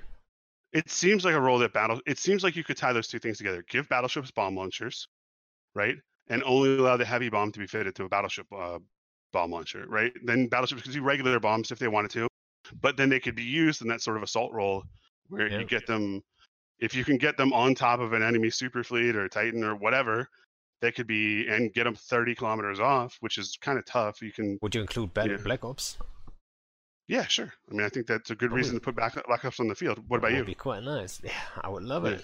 You can just, like, drop in 20 Black Ops, and then if you're on point with your capital bombs, you can potentially, like, increase your DPS at least to a degree where you can kill a super fairly fast. It would be sexy, yeah. And you would see Black Ops fleets You could put a time on it if you use that heavy bomb launcher. You can't warp or whatever. Like there could be a balancing factor. Black Ops fleets on grid again. Boom. That would be nice. Yeah, a timer to not warp or cloak would be good because it seems pretty OP to be able to just. Yeah, not cloak. Yeah. Maybe that's probably the way to go. You can't cloak for a minute or two. Yeah. Yeah. So people can actually catch you. And I think that I hope that they can balance it. I don't know if it will be, but I hope it's balanceable so that you can't have like 30 Black Ops battleships appear and just nuke a carrier with one bomb run. Like that would be. Yeah. That'd be kind of broken. I mean, so bombs have EHP and they have travel time. They said they're gonna be slow. So in theory, if they're so slow that you can time your smart bombs easily, depending on EHP, it should be fairly easy to counter them. But we'll see, I guess. Is it gonna be one smart bomb cycle, 2, 3 or 4? Would you have them be AoE or focus bomb where they only affect one ship? Oh, I would say focus. I mean, AoE. Yeah. Let's go wild. I mean, I wouldn't complain. I wouldn't complain. I'm not the guy in caps, you know. Yeah, I don't. I mean, I run caps because I have to. But if this game was just sub caps, I think it'd be a better game. So, I think that's If there was AoE, I mean, but the problem is caps are so spread out anyways that even an AoE bomb would only be hitting, like 10 caps at the most or whatever, unless they just jumped in and most of them hadn't bumped yet. But anything that knocks, I mean, I made that post. I'm sure you at least saw it. I was about to say. And yeah, for those who are wondering, I should actually, maybe you got the link. You made a post, which is kind of weird. I wanted to talk about that actually anyway. Oh, by the way, we're 2 hours 17, so if you have to run, like, let me know. Like, I gotta go in like 10 or 15 minutes. So all right, it's my time. Then quickly, so Asher made a Reddit post, for those who don't know, about supers and titans from a unique perspective, as the FC for the biggest super and titan blob in the game. So it has some weight to it, I would say. So that is, there we go.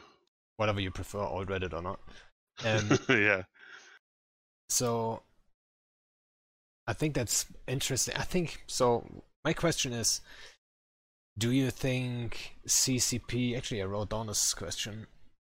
Do you think CCP is scared to touch supers and titans because they would push people out of the game? Do you think that's the case? Yeah, that's what I tried to address because, like I said, I would love for them to just delete all supers, but they can't do that. Like, I am certain they have data that shows that, having working towards a Titan keeps people subbed to this game, and that keeps the lights on, that pays the salaries, that does a lot of things for CCP, so they can't get rid of them. And they can't. And also, I had some ideas where like just one Titan would be needed, but that's the same problem. Is like then only like 10 guys in your lines would need to have Titans, right? If they were just some kind of giant booster or whatever. So you have to live in the reality that you're in. It's like the Donald Rumsfeld quote: "You go to war with the army that you have, not the one that you want." And so you have to work around the idea that Titans are probably here to stay. So with that said, how do you make Titans less powerful and more palatable, but still keep them aspirational? So the idea of having a spool up time is something that allows dreads to be more of a threat to Titans. Right now, a dread drop on a Titan fleet is like a nothing because the Titan's just one cycle, the whole dread fleet. Like say you drop 70 dreads on 50 Titans, they're going to kill 50 of the dreads as soon as you drop with the Doomsdays. And now you have 20 dreads left, and the Titans will just finish those off with the guns. You won't get a single kill. And especially in the kind of big tie-dye fight where this is more likely to happen, dread guns just don't cycle nearly as well as Titan Doomsdays. So that's something like a lot of people don't know, is that your effective DPS goes down in really deep tie-dye. So the less active the gun is, like a Titan Doomsday, the more effective DPS you get out of it. So something like a spool time And I put 10 minutes. It doesn't have to be 10 minutes. It's just it's a starting point for something I was thinking about. But something like a spool time where the Titan's gun spools up rather than fires and goes on a cooldown allows things like dreads to be much more effective against them. And so, like if initiative wants to fight a group that has more Titans than, like, say NC attacks you guys, right? And they have more Titans than you do. And say it was just you guys, right? Right now, how would you fight them? You probably wouldn't fight them because it's just a losing proposition. But if you're like, well, we could get 200 guys on dreads and drop them on their Titan fleet, and we can kill 10 of their Titans before they kill all of our dreads, or even 5 of their Titans before they kill all our dreads. But you're like, oh, right, we'll just do that every time, right? Every time they put Titans on the field, we'll take 5 of their Titans. And eventually they're going to stop doing it. Or they're going to try to come up with a way to counter it. It just opens up a lot of counterplay possibilities that Titans currently do not have. Yeah, I think I agree with that. I didn't think too much about the exact, like, what it would do to, like, let's say smaller groups or low sec or something, what the impact would be. But I mean, you could also go for a middle ground. So you're saying, you subscribe to Pando? When you hit the Doomsday, it starts channeling, or what do you call it, spooling. Spool up. And then in the end, you get the damage, and that's it. Yeah. Or you could go middle ground and say maybe half and half. Instead of just spool up or just cooldown, you go 5 minutes spool up, 5 minute cooldown. Yeah, I'd be fine with that. It's still an effective nerf to overall Doomsday damage, but you're not front loading that spool up as much. And it still gives dreads time to shoot things. Yes, I mean that's the point, right? So you can actually enter the grid, and then you have to trade before they, like, after 5 minutes, which is fairly short, or 10 minutes.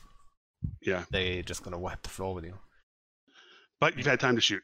Like, that's the thing. Like, you've had time to, like, a lot of times now. I think 5 minutes is the sweet spot, though. Sorry for interrupting, but I think 5 minutes is the sweet spot because of the siege cycle. So what you don't want is jets jumping in, shooting and jumping away, and then shooting one cycle, jumping out. And we did that before to test, for example, where we were on grid with the Stuka fleet. We freed, like, almost all the dreads. They couldn't kill, like, a shit on, because we just, bombed all the bubbles and cleared them, and then they jumped out. And if they would have to spool time it, then it would be too strong. So I think the sweet spot is probably 5 minutes spool up, 5 minute cooldown. I want to emphasize, like, grid control. Like, I think that you need to have more ships fitting points and tougher ships fitting points. Like, right now, everyone just relies on their, like, 5 dictors to hold things while they fly around in super fast, super kitey ships. And I realize the irony of me saying this, because I love super fast, super kitey ships, but I understand that I'm making a choice. Like, I can engage in such a way that I can leave at any time I want, relatively, but so can you. Like, we fight until we both have had enough. But if you want to be the kind of, if you want to hold ships on grid, you need to have battleships with points. You need to have other ships with points. You need to, you can't just rely on 5 dictors anymore. So that was the idea behind the 10-minute spool time, was that it forces a change in the meta. I'll tell you anything, and forces people to think about, how do I kind of force people to stay on this grid? And I think that would be good for the game overall. And it'd be a total change from what we see now, which is, like, fleets that elect to fight each other and then just immediately disengage when they feel like they've either lost their Logi wing or they're losing the fight. Yep. And you mentioned battleships there again. It's battleships, so they should have like all kinds of things, I think. Like, give them a special role, give them more cargo, like endless cargo, man. Oh, it's not gonna be like the hauler, the new hauler thing, but like more cargo, I wouldn't be opposed everything. If battleships got like an extra point from scrams, so like a regular warp scrambler would give them 3 points. Why not? Yeah. Now, I mean, they have heavy scrams, right? Right. But those only fit on capitals, right? You can't really fit them easily. I mean, scrams you can fit, but it's tight. Regular scrams, but not heavy. Oh, really? Okay. Yeah, it's like 1,000 power grid or something? But you're gonna lose the HP for it. Yeah. I'd still rather just, make the warp scramblers, just give them an extra point. Then, a small group of battleships, relatively, 10 battleships can hold super down. with 1 scram each, and if you give them 2 scrams, it's 5. Yeah, just give them a bonus on the heavy scram and point. Yeah, sure. So they have less fitting requirements for that. That would be nice. Sure, I'd be fine with that. Just ways that encourage people to stay on the grid, to commit to a fight, to not instantly destroy ships like with the Titan Doomsday, and to make having the most Titans not be the only thing that matters. Like I've been on both sides of this. I've been on the side where I've had the most Titans, and I've been on the side where I didn't. And the sort of sense of despair you get when you just say, "Oh, we can't do anything. Like, there's nothing we can do to beat this group." Like, and then you start thinking of ideas. You're like, "Well, what if I do this? No, that won't work. What if I do that? No, that won't work either." And you just start racking your brain, and there's no counterplay at all, and it is so frustrating. I've been there, and I hated it, and I hate being the one on the side now. Yeah. Now in the north there. Yeah. The only time zone where we could get a fight from them is US time zone. And then what? They outnumber us with Titans. So as soon as it's in Titan range, there's not much we can do. In US time zone, it's completely... So, it has been... So it's always like that. It's always about the numbers, right? What if I told you that you could lose 100 billion in dreads and kill a Titan? You might take that, and there's a chance for 2. I think you probably would take that. You'd say, "Yeah, we'll go for that." If you guarantee me 1 Titan, I'm and then it has the potential to go up to maybe 5. Then I wouldn't say 5, but the potential. I'm saying, like, if they make major mistakes and they fuck up, there's the potential right there. But like, if I have 1 Titan guaranteed, huh? Yeah, 1 Titan guaranteed just from your numbers, and then 100 billion worth of dreads. That's like what, 40, 50 dreads? Yeah. Yeah, I'd probably do that. Yeah, but at least are not the expensive at the moment. Yeah, I know. But at least, they don't insure. At least, the thing you can say about dreads is you can T2 fit them and insure them. That is true. But they can loot the field afterwards. Right. Yeah. But T2 loot's not that expensive, especially if you don't do T2 guns. That's the... If everything else is just, adaptive armor, stuff like that. Anyway, my point is that at least then you would be able to say, "Hey, I have an option here." Whereas right now, it's like, my option is not to come. That's my only option. It's not to show up, or it's to get totally destroyed. And those are terrible options to have as an FC or as a person commanding a campaign or any of those things. Yeah, that's the worst. Like, if you know, like, there's nothing we can do. And also, the worst is actually if you form big, and then you have to stand your guys down. That's the worst. Oh, you hate that.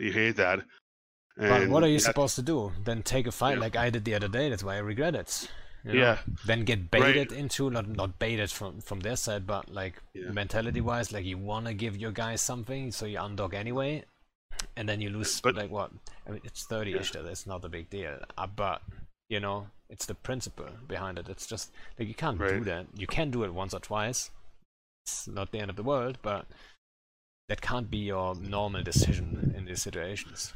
And as much as your guys will say, "Oh yeah, I'll just take the fight. I'll be happy even if we lose," they'll stop showing up. Like that. That's it's just a psychology thing. People stop showing up to losing fights, and everyone's like, "We'll just take fights. Fun fights." Like, okay, you can do that, and then those guys will stop showing up. And there's a reason. There is a reason that the other side always tells the quote unquote losing side that they should just take the fights, because they know too. It's totally disingenuous. I have done it as well. I think almost every FC who like engages in any sort of like discussion in public, like Reddit or anywhere, has done it, where they're super disingenuously telling the side, take this fight that's not good for you, because the point is to get them out the field and to make them lose, because we know their guys will stop showing up. Your own guys will stop showing up. It's just human nature. It's psychology. It's not a big secret. And it's the reason for a lot of these sort of blue balls or hell dunks mindsets that I don't really like, but I understand. And then there's a question. So isn't your solution to just make multiple timers at the same time and take advantage of being more mobile than the Titans? The problem is you have to still win the fight against subs. So as soon as you get pinned in that fight, boom, Titans. And then it doesn't take long for Titans to wipe you out, or like at least kill so many that your fight is completely lopsided, and then disengage and be ready for the next fight. It doesn't take that long. Like, they are always there. And a lot of times, that's the smart move that during the Syndicate days, actually NC did a lot, was they form subs, and it's equal numbers subs. Or maybe they even have just, let's say, they just have 100 and we would have 120. I still can't take the fight, because I know as soon as I engage in that fight, there's gonna be Titans I'm getting there like, haha, right? But they can sit in your staging and say like, look, we're just 100 dudes, right? Yeah, you're afraid of 100 guys, you won't fight out. Exactly. Won't fight. Yeah, it's... You don't see them on grid, but they're there. Yeah, that's we've all seen it. It's sad. Anyway, so that was my point of my proposal, was to offer some counterplay, offer some ideas for counterplay, offer some ways that people could could have a potential to, like, I hate that feeling of despair. And like I said, I've been on both sides of it. And if you can offer it, just having any option at all is better than having none.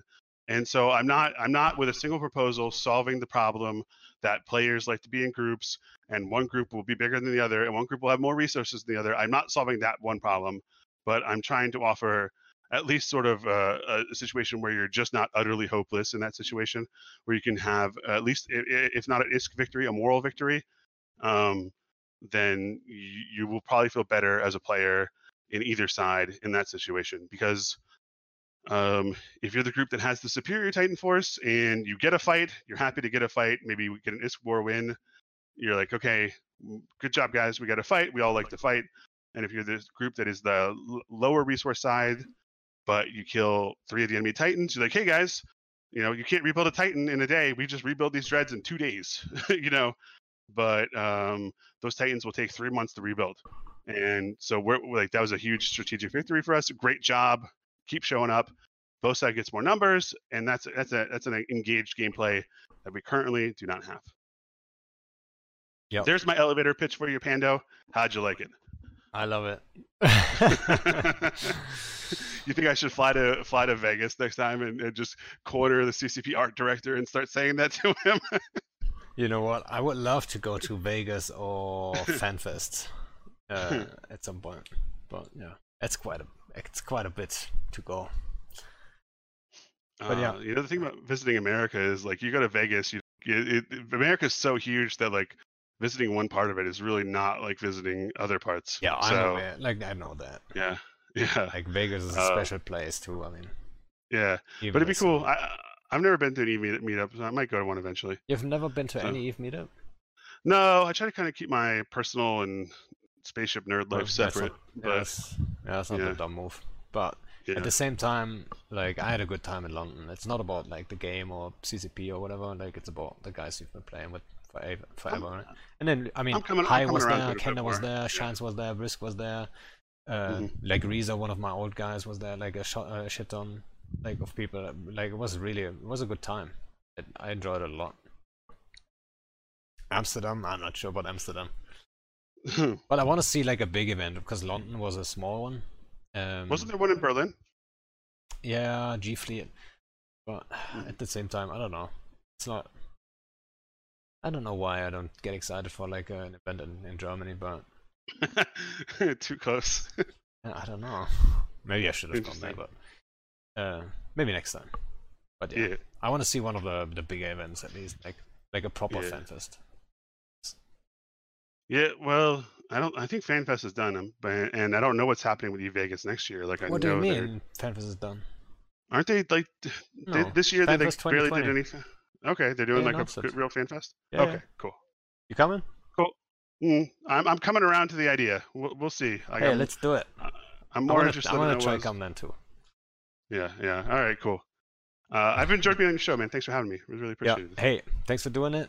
And we can for sure talk about, like, I don't even know how far the list we got here, but it's funny for having, like, the list wasn't particularly long, and I think we got like a quarter of it done. So we were really you're super used to the whole podcast thing, so that helps. Yeah, my first time. It's not my first time here, but yeah. All right, man. Appreciate it. Yeah, I hope we can do it again sometime.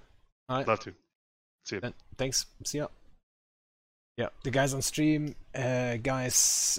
Thanks for the subs and all that stuff. Miranda, Freddy, Veer, someone else that I missed earlier. I couldn't. Like, I don't want to interrupt people for it. Yeah. Where is it? Let me at least scroll up now. I can't find it anymore. But yeah, guys, thanks for the support. Hey, what's up, Caneros? Hope you guys enjoyed it. That video that he links, that trailer thing, maybe we should play that in the end. Let's see. I'm gonna try to set that up. Close all the thingies.